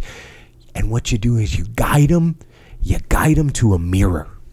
You guide them to a mirror, and then you just have them look in that mirror. You set them up so they have to look in that mirror so that they can see the problems themselves. And once they see the problems themselves, they can start to correct them. Now, sometimes it's your ego that even once they see the problem themselves, people want them to take credit for showing that. So you got to check your ego. You got to make sure that your ego isn't saying, I want to prove to this person that I know how to frame this up better. Then you got to put that all in check. You got to just let them have it. So now, are there situations where you can give really good, frank feedback? Yes, there is. But you have to have a good relationship with that person, a really good relationship with that person. And then usually one of the best ways to make this happen is that the negative feedback is going both ways, meaning I want to get negative feedback about my performance from that person so that there's some equanimity in what's being said amongst us, right? So I might say, hey, Echo, hey man, I did this, I answered this question on Q&A. Did you think that was a good answer? Because I think, I think it could have been better. And then you say, yeah, you dragged on, you talked too long and whatever. You give me some critique. And then I go, oh, yeah. Hey, and by the way, the lighting on that didn't look good. right? And so now we have a little mutual criticism, and it's all good. It makes it a little bit more palatable to you because I made the thing. And so that sometimes works. But what's interesting is, even when you do that, some people just don't even freaking care. And they, even after they just tear you apart, and then you throw a little nick on their shoulder, on their arm, you give them a little nick about something that wasn't right, they still get... Yep. So you have to have a really great relationship with that person to be able to have just that straight feedback. But build relationships, ask them questions, let them find their own faults if you can, and be their guide. Guide them to that mirror, guide them to their faults. Now, of course, there are some people that won't even find their own faults, no matter how you guide them and how hard you try and twist them to look in the mirror. You have to let them know. You actually have to come out and say what's going on. You have to be more direct. Now, luckily, if a person is the type of person that fails to see their own faults, they begin to fail, right? Because they're making mistakes. That's why they're faults, right? They're making mistakes. And when they see that, when you see that, and you see that their project is failing, or you see that their people are revolting against them, or you see that they're missing deadline after deadline, they know that too. And then what you're doing is you're coming to them basically as like a concerned friend that really wants to help them win, and pointing out some of these obvious failures that they might not be, aware of. And you still got to be gentle about this. But when you come to them, you can come to them as a friend, as a person that really wants them to win, and you can come out of there looking like the good guy trying to help them get their self back on track. So those are some of the basic strategies that I use to help people do a little course correction. If people need a little criticism so that they can improve their game for themselves, for the team, etc. Very good. It's tough business, man. That's my input. People don't like criticism. Yeah. I'm here to tell you. Yeah, they like praise. You know how... And, the other side of this coin, if you're a person, which you are, and you don't like criticism, which you don't, if you can open your mind to the criticism, man, you're going to get so much better about everything that you do. If you can just listen to people without getting ego crazy and thinking, what do you know about this? Yep. Just listen. Yeah, it's true. Just listen, nod your head, listen to what they have to say. They're trying to help you. Yeah. Right? We assume that they're trying to help us. Yeah. Well, listen to them. I don't know. Oh, yeah. Are there times when they're not? Absolutely. Yeah, because if you go in with the assumption that this person's just trying to cut me down, well, then that's not going to get you anywhere. Yeah. But if you make the assumption, you know what? I'm going to listen to what this person has to say. What's wrong with that? Yeah. Even if it's an assumption, and we're not supposed to assume. If I assume, you know what? I'm going to assume that Echo is giving me criticism right now because he wants me to do better, and I'm going to take them as face value as I can. Yeah. That he is trying to help me get better. Yeah. Boom. Yeah, and that's actually really correct. If you start at that point, that's your default, right? That, hey, this criticism is to help. Now, I might look at your criticism and I analyze it from a detached perspective, and I go, I think actually Echo is just trying to drag me in the wrong direction because he's jealous, and I might get to that point. Yeah, and it'll be way more obvious. It'll be way more obvious if you started at that other point where it's like, okay, it's here. But if you're just default, he just wants to try to look like he knows everything, or he just wants to, make. If you start not there, the place to be. Yeah, you can't even kind of discern, if that really is happening or not. Not the place to be. Not the place to be. Next question. Jocko, what's the best way to combine striking and grappling with self-defense in mind? Never heard you mention MMA in this context, only jiu-jitsu with gloves on. Consequently, how the teams adapt MMA-based training to real situations. What's your take on Army's modern Army combatives? Okay, so a few questions there. How do you best learn to combine striking and grappling? Well, what you do is you combine striking and grappling. That's how you get good at it. You put on the big gloves. We used to call it shoot boxing. That was like a block of training that we doing with guys that were fighting MMA. You put on the relatively big boxing gloves, and then you mix in takedowns with them. So that's great. You should do that. You can do that with kids too. You can do that with kids, where you put the big boxing gloves on kids and you have them shoot those double legs all day long. So that when somebody takes a swing at them, they know how to set up, they know the timing, they start to get familiar with it.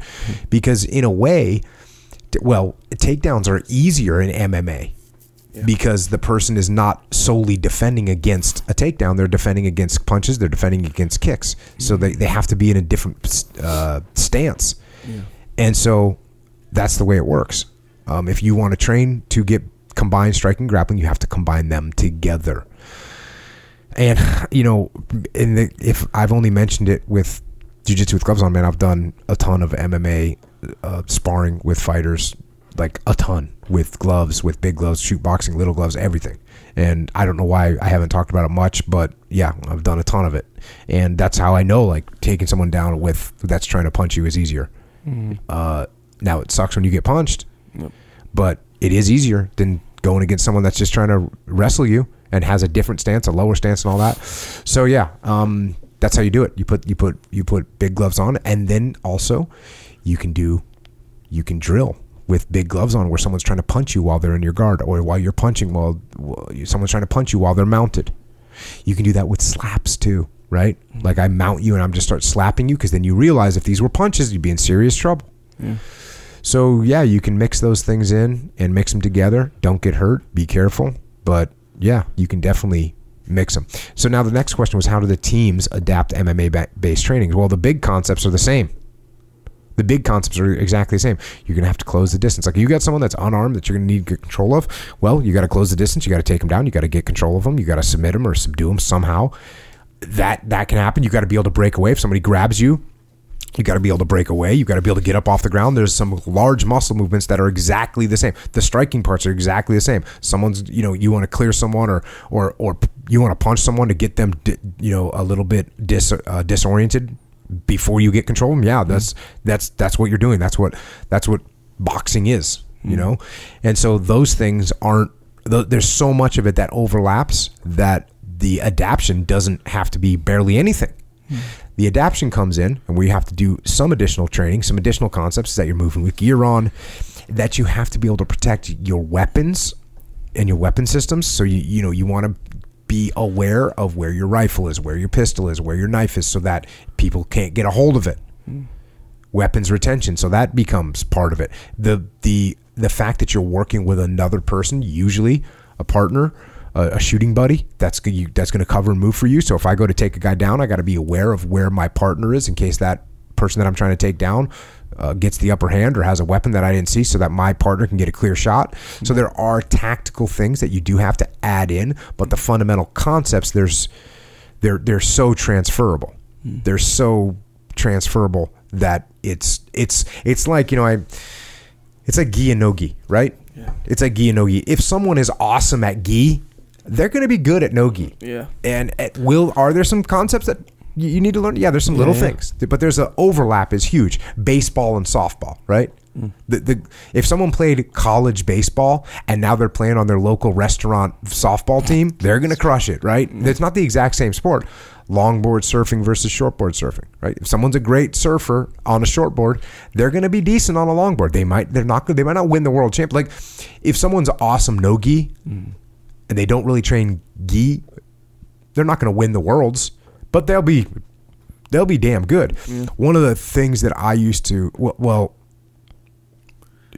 shooting, you got combat shooting, but then you just have competitive target shooting, right?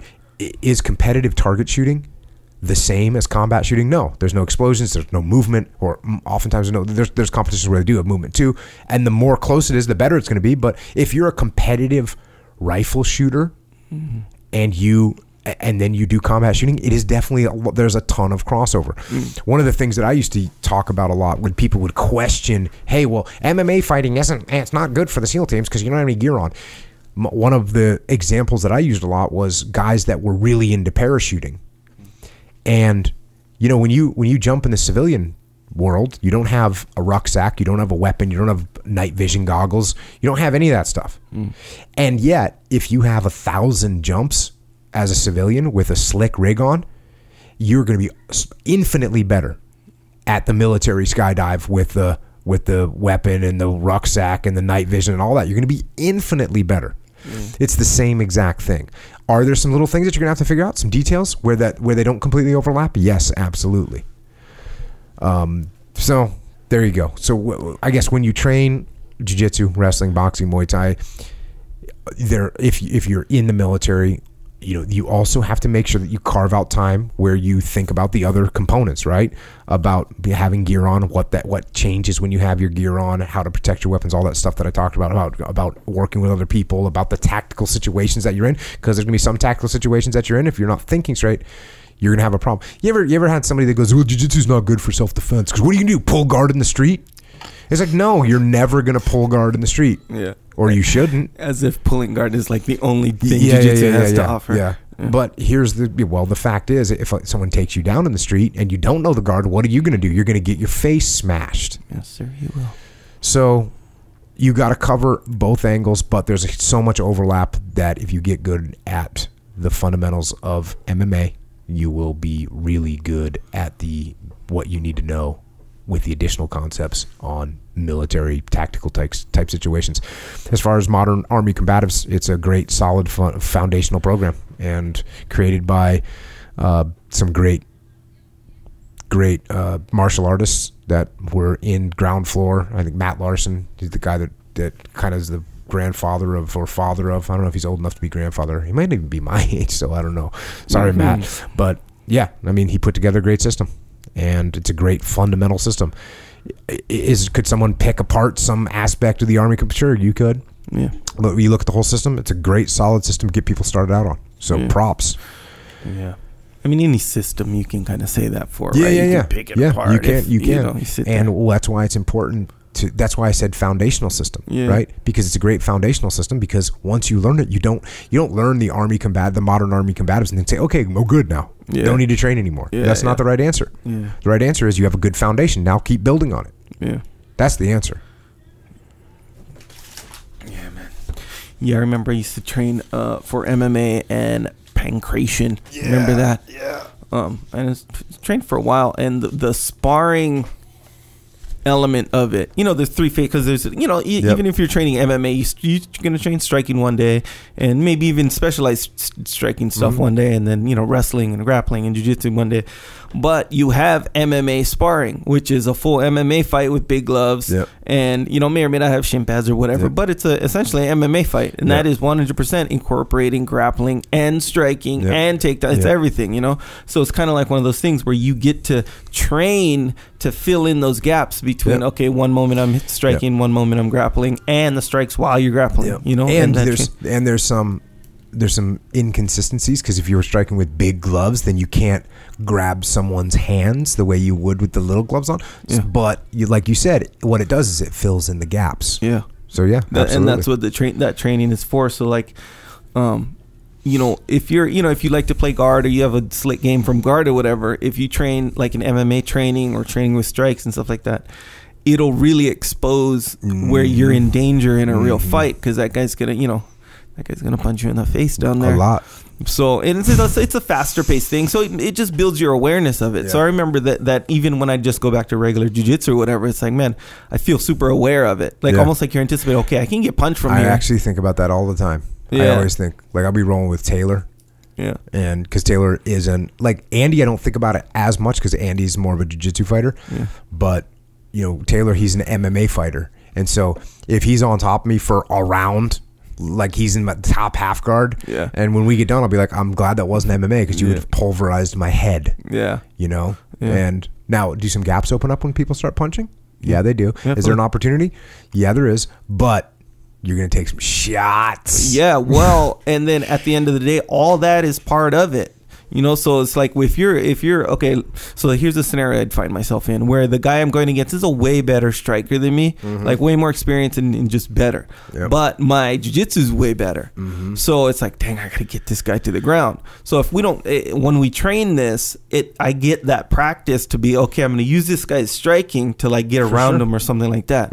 I'm not gonna like stand here and try to strike with him and get beat up this training session. But you do have to stand there long enough to get them to think to get them to forget about you taking them down. Yeah, fully. That's what I always, and you see that in MMA fights too. Right. You can't just go in there and start shooting on the guy because they know that you're going to try and take him down because they know their ground game is worse, and so they're going to defend that takedown. Exactly right. And got to get them thinking about. You got to get them thinking about that knockout that they're going to knock you out. And sometimes it takes 2 minutes. Sometimes it takes 3 minutes. Sometimes it takes a round and a half before you take your first shot. Yeah, and really, to be real with you, that's what this training is for. So in the beginning, you might not even be able to take that guy down because you're like, oh, I know this guy. He's that jiu-jitsu guy. Now he's come training with us. He's going to try to take me down, and he's just going to beat you up from the outside. And actually, what he'll do is he won't even beat you up. He won't even commit to his punches because he doesn't want to overstep and give you any advantage on your takedown. Yeah. So he'll just stand, like you said, stand on the outside, just attacking you in the face. And I say that because that's kind of what happened to me. So I'd go in, and then, of course, they just stay away or sprawl because they know it's coming kind of thing. And then, as you reset from the sprawl, he'd 1, 2 kind of on the separation. Yeah, I'm like,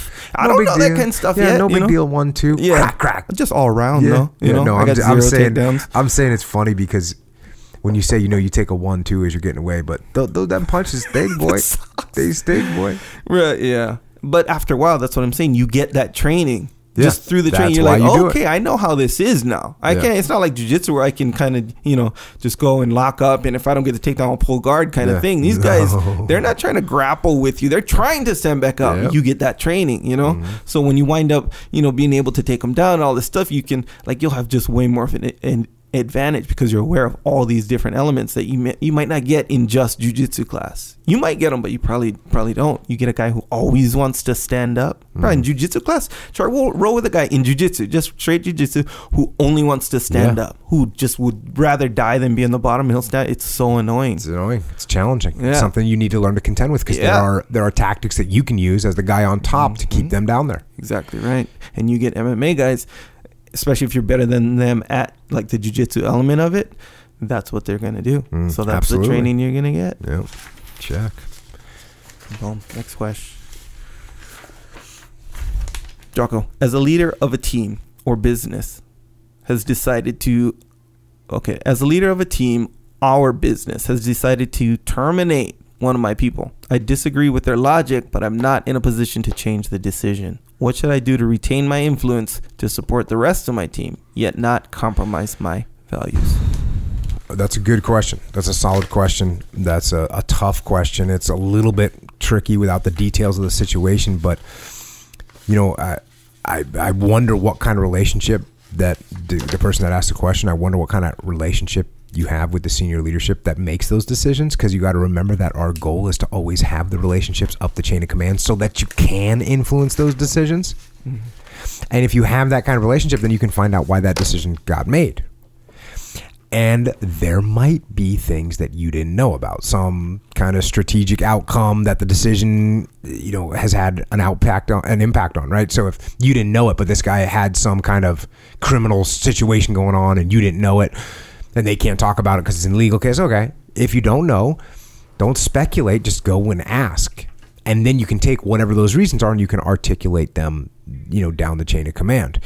And again, you want to ask this question in a smart way. You don't want to say, why did Bill get fired? Hey, why did Bill get fired? No, you say, hey, from my perspective, it seemed like Bill was doing a good job. I want to kind of understand what you were seeing so that I can lead people better. If there's anything that I can make up for, I want to make sure I'm leading people, all those things. You want to help their ego and make them feel good and make them feel like you're on board with the program and not make them feel like you're going in there and questioning their call because that's just an attack on their ego. So this is all these things. It's the basic things, right?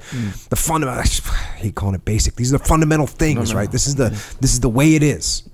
Standard. I should just say standard. That's what I should say. It's standard stuff. You're trying to build a relationship. You don't want to go in, butt your head up against their ego. Then they get more defensive. And next thing you know, they're going to fire another one of your guys on your team just to prove a point. You can dig yourself that hole. But if you make your goal, hey, I'm going to build a relationship with my boss. That's what you are trying to do. Now,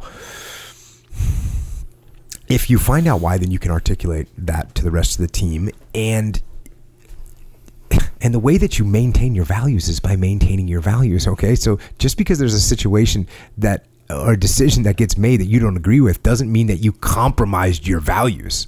Like, your boss can make a decision and that you don't agree with. That doesn't mean that your values are compromised unless it's like an illegal or it's an immoral or it's an unethical situation, which, by the way, a firing could be one of those things, right? The guy could be firing because he wasn't, he wouldn't give me the keys to the vehicle for the weekend so I could use it on my private time, and I'm going to fire him now. Like, that's unethical, right? There's a problem there. So now your values definitely, if you just remain silently, you're kind of compromising your values. So there are times when you may have to stand up, but bosses make decisions. That's what they do. And we do our best to influence them. Now, if they decide something we don't like, then yes, we ask why. And if we don't like their explanation, then we try and explain our case. We try and explain why we thought Bill should have not been fired. Now, you're not always going to be right. You're not always going to be right. And let me tell you something else. Don't argue about 6 and 1, half dozen the other. Bill might have been on the fence and they decided, you know what? We've had enough trouble with Bill. We're getting rid of him. And maybe there's valid reasons why Bill should have said, but it's like, it could have gone 60-40. Are you going to put your reputation and your relationship with your boss on the line over that little thing? Now, again, I understand firing people is a big deal. It's not small. It's not a little thing. Especially you have a good relationship. He's on your team. He's got kids. Like all these things are there. So what are you going to do about it? Are you going to break down and negatively impact your relationship with your boss over this so that in the future you have even less influence? What happens when they go to fire Mike and you haven't, and all you did was go, hey, why'd you do this? This was stupid. They're going to fire Mike and they're not going to listen to a damn thing you say. You want to build a relationship with them.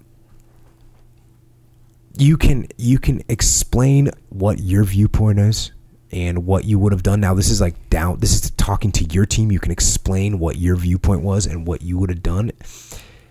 But you want to be gentle, right? As long as you explain, if you explain that, hey, I would have done something different, and you also explain that the boss, it was a tough decision and the boss made the call, and that the best thing that we can do as a team is support the boss so we can garner more influence over these situations in the future, that's good. And you know what? One of the best things you could do here with your team is you can even explain that it's your fault the decision got made, right? You say, look, I haven't built a good enough relationship with the boss. That's why he fired Bill. I'm working on it. I'm going to do it better.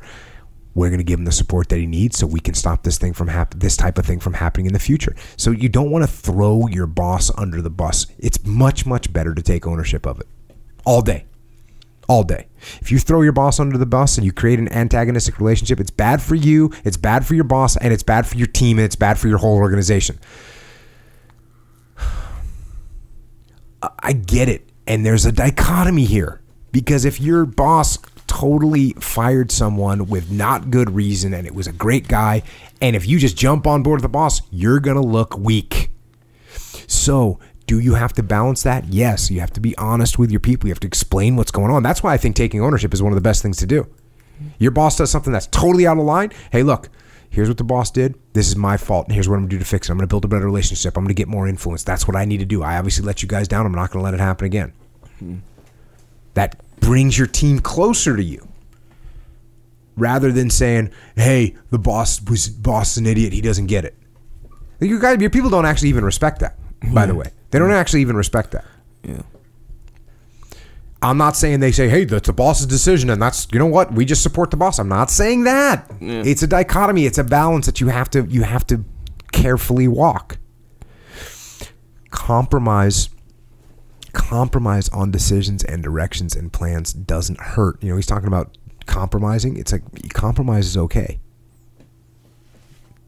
That's what it is. Compromise is okay. Again, as long as you're not compromising your personal values, your ethics, but compromising about a decision, that's the way the world works.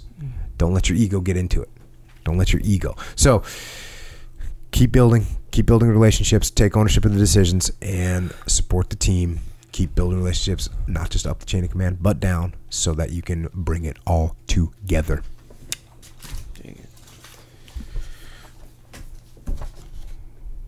Next question. Go. Question, Frogman. So it starts. Do you think it's always a bad thing to be thought of as slightly unapproachable as a leader? Yeah. So this is another question about the dichotomy of leadership. It's another question about balance, and it's a strangely worded question, by the way, from this Scotsman who I know. it's because he uses the question, he uses the word always, and usually always is always and never, right? When you use those, they usually don't hold up as Right. is Yeah. it always a bad thing? Yeah. But then he kind of softens the always by saying slightly unapproachable. So we give him a fairly low grade on his question. But luckily, the concept of the question, we give him a high grade, which is it should you be unapproachable? Slightly unapproachable? Should you be? That's the real question. Should you be slightly unapproachable as a leader? Well, this is a question about dichotomy. The question is about balance. Do you want to have people approach you about every little problem or issue as a boss? Do you want to have that happen? No, you don't. No. Right? Do you want to be the easy button where you have to answer every single question and make every decision? No. If you're too approachable, that's where you're going to find yourself. Now, at the same time, at the other end of the spectrum, do you want your team to never approach you ever? Because you're unapproachable. Yeah. No, you don't want that. Do you want them to be scared or intimidated from giving you good, honest feedback or good suggestions about the way you're doing things? Do you not want that to happen because you're too unapproachable? Of course not. So those are the dichotomies. You can be too approachable and be the easy button, or you can be too aloof and too distant and too unapproachable that you don't even know what's happening on the front lines and you don't get any input from them. The extremes are bad. So what you want to do is you want to balance those two dichotomies. Be in the middle. Be approachable, but not overly approachable. And you'll be good. Pretty straightforward. I think we got time for one more. Sure. Jocko, what do you do when you're broken? What do I do when I'm broken? When I'm broken, I relish it. That's what I'm going to do. I'm going to use it. Because if I'm broken, then I just found my limitations. And until I know what my limitations are, how can I push them? How can I get better? But once I see it, once I feel it, once I see where I was broken, then I can attack that weakness. I can fill in that gap. I can reinforce that breach. If you break, it means it's time to fortify your will to make it stronger. And look, there's all kinds of different ways to break. You can break physically, you can break mentally, you can break your heart, you can break your spirit, and none of those are fun, and all of those are going to leave a mark. But the mark that they leave can be the mark of victory, or it can be the mark of defeat. Because every time you break, and in every way that you break, while it's a chance, it's definitely a chance for you to give up and for you to just to fall apart. But there's also opportunity. There's opportunity to get stronger and get smarter and get faster and get tougher and get more stable and get more resilient and get better.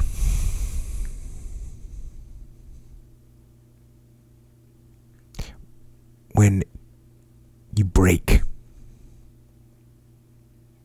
you have the opportunity to show the world, the whole world, what you are really made of. So So if you break, if you break, the fight isn't over. In fact, if you break, the fight is just beginning. And as you crawl up and out of that dismal and wretched place,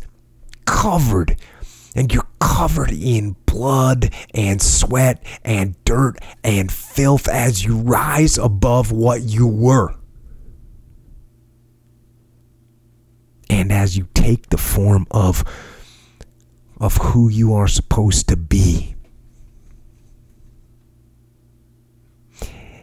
you will see that in the very act of standing up, in the very act of fighting on, you will become and you will remain unbroken.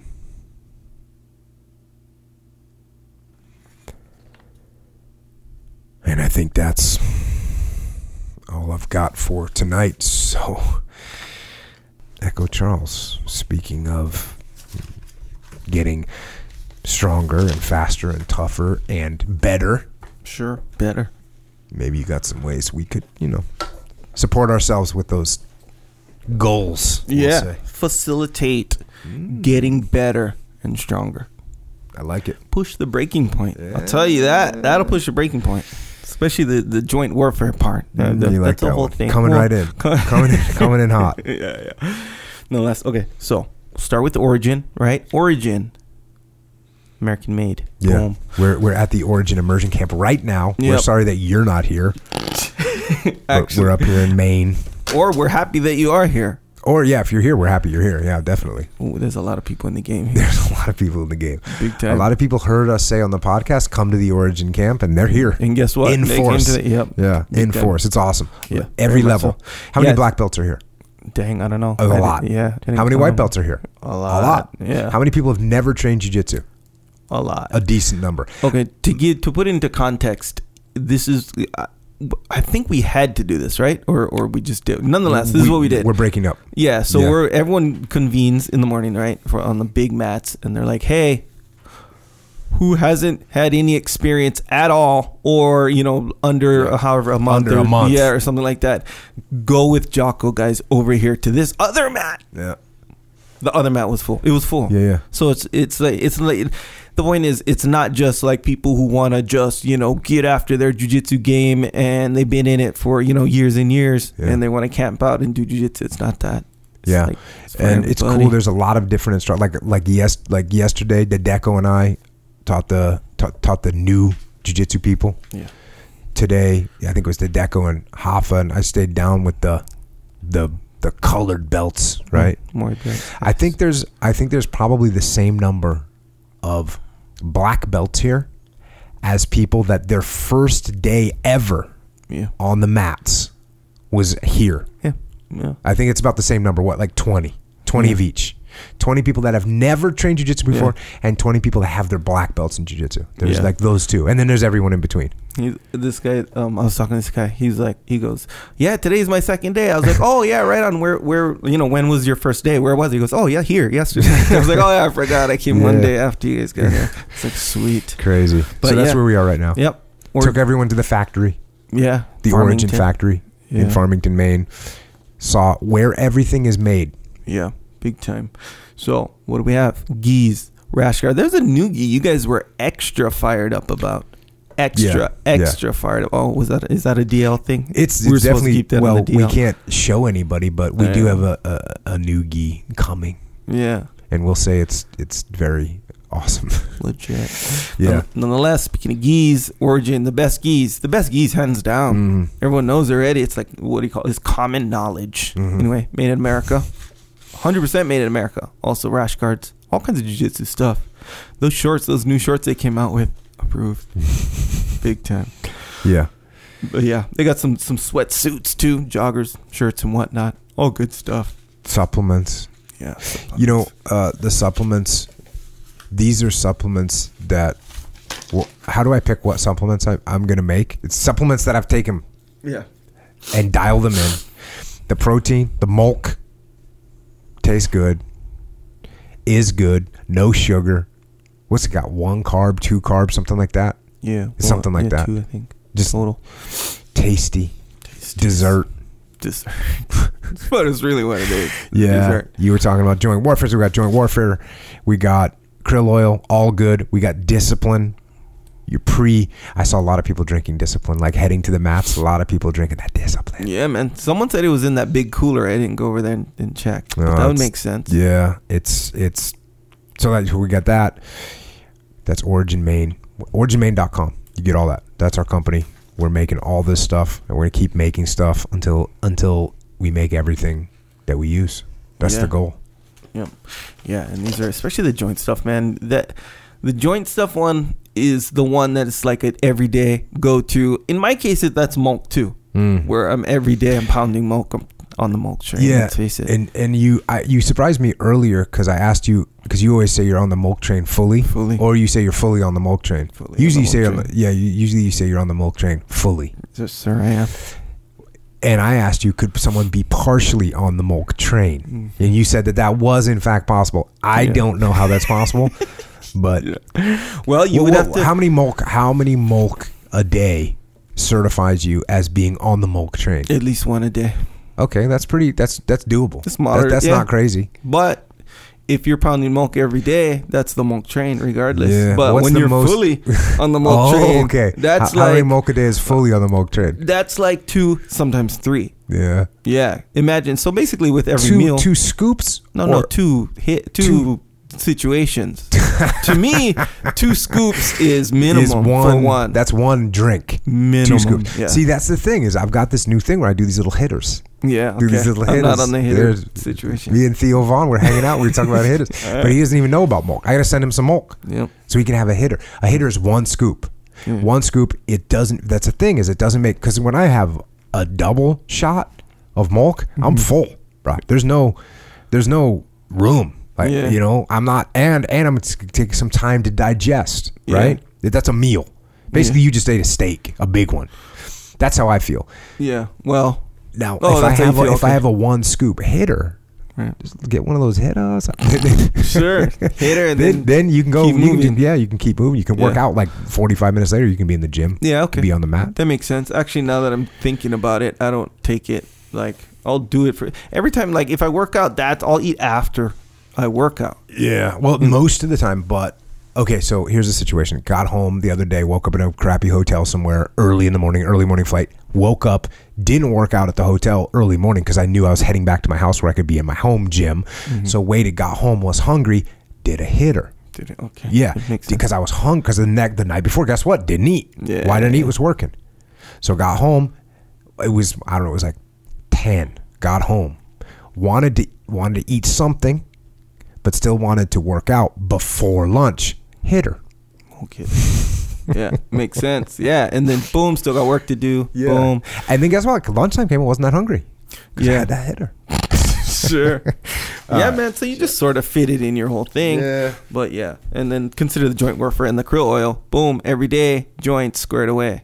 Yeah. I didn't mean for that to rhyme, but it does. It's all good. Skills. Also, good way to support. We have a store. Technically, Jocko has a store. I help make it, so we have a store. Affirmative. Either way, it's called Jocko Store. Anyway.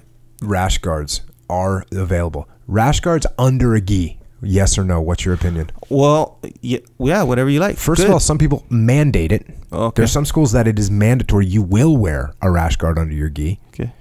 There's some schools where you're not allowed to. Are you allowed? Can you wear them in a tournament? Some tournaments you're allowed to. Some tournaments you're not allowed to. There's some rules out there. Okay. So find that out, and then you can get one of these rash guards that say something on them, like "get after it" or something like that. Yep. And rash guards, T-shirts. You can get hats. Yeah. Some good hats on there. Yeah. Flex fit if you're into it. Okay. Jocko's not into flex fit. Yeah. Okay. I dig it. Did we figure out the numbers yet? Figure out which more popular? No. Which one do people like more? We don't know yet. We don't know yet. I don't know. I remember the flex fit phase, but I think we're out of it, man. I think we're back to. I think everyone in America is back to truckers. Oh, like that's kind of what we're doing now?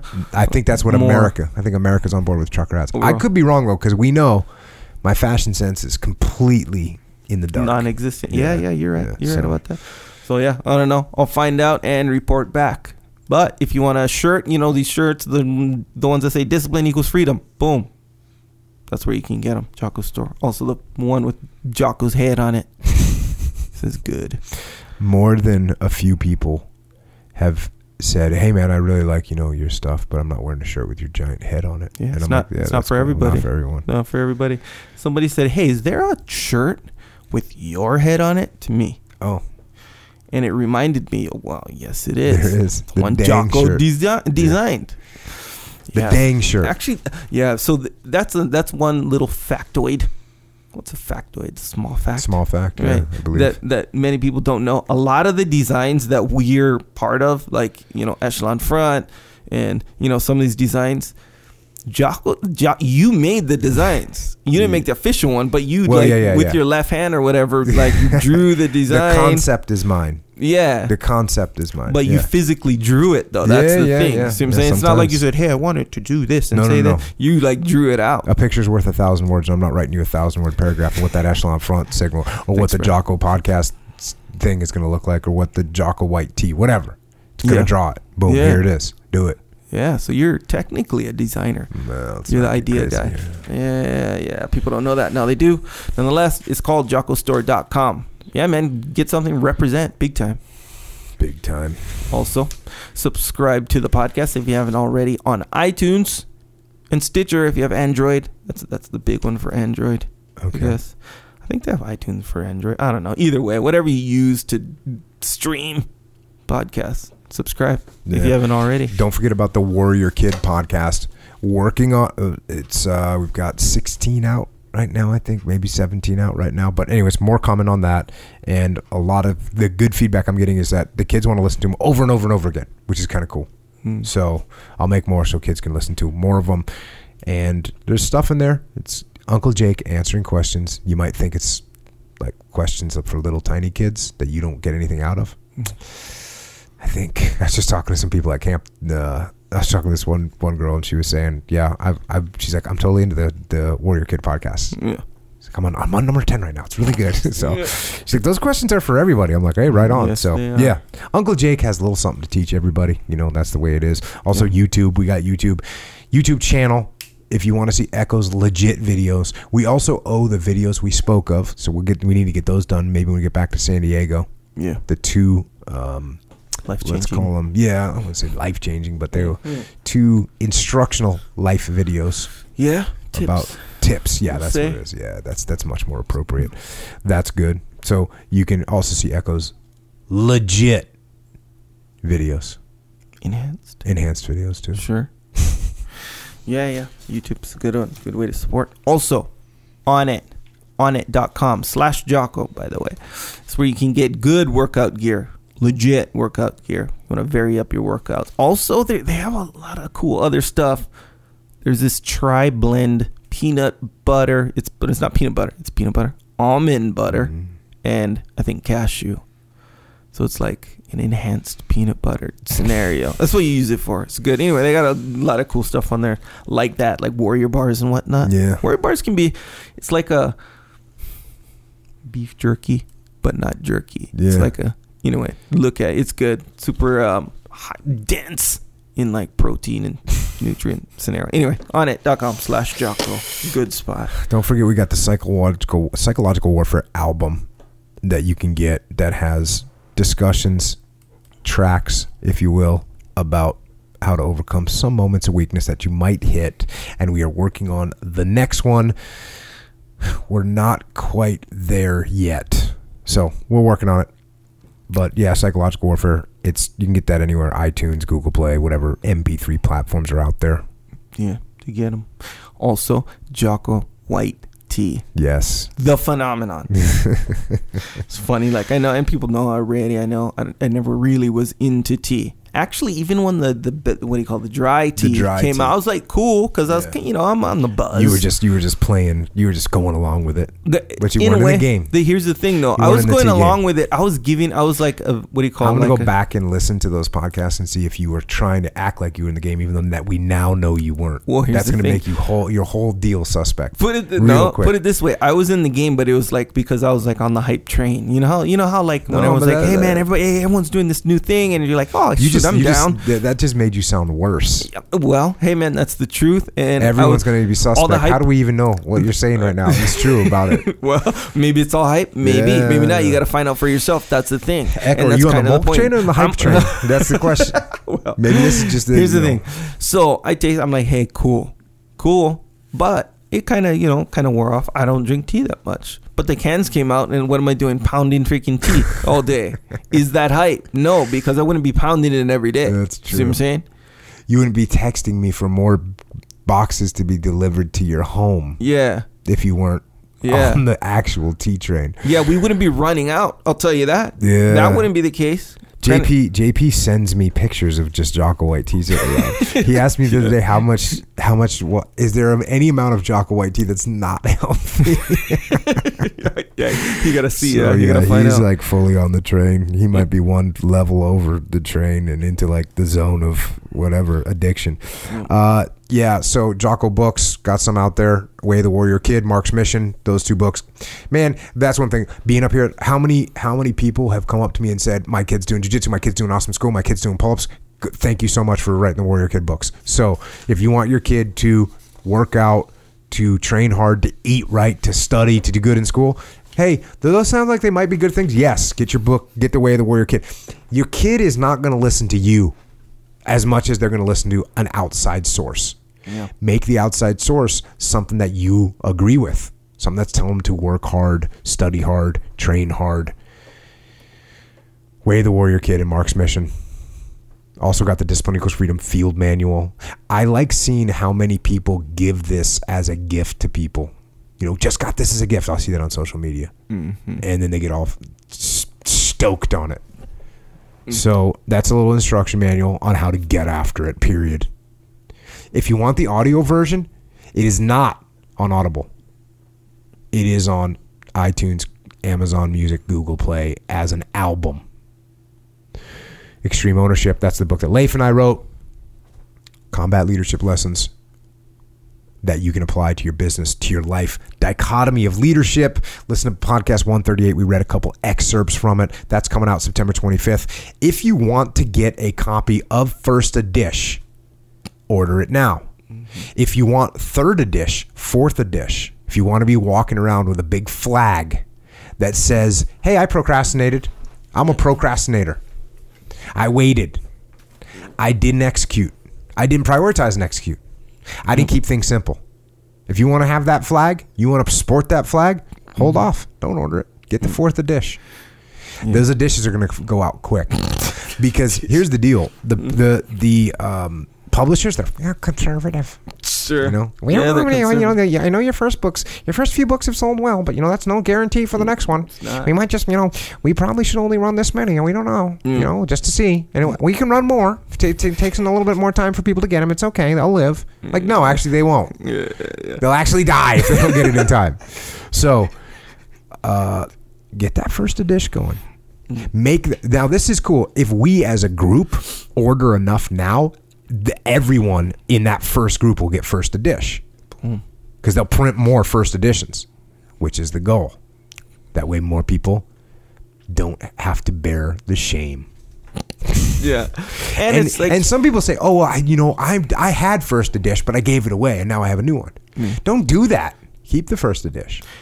That's kind of like when you... Somebody sent me the British edition of About Face. First Edition, British edition.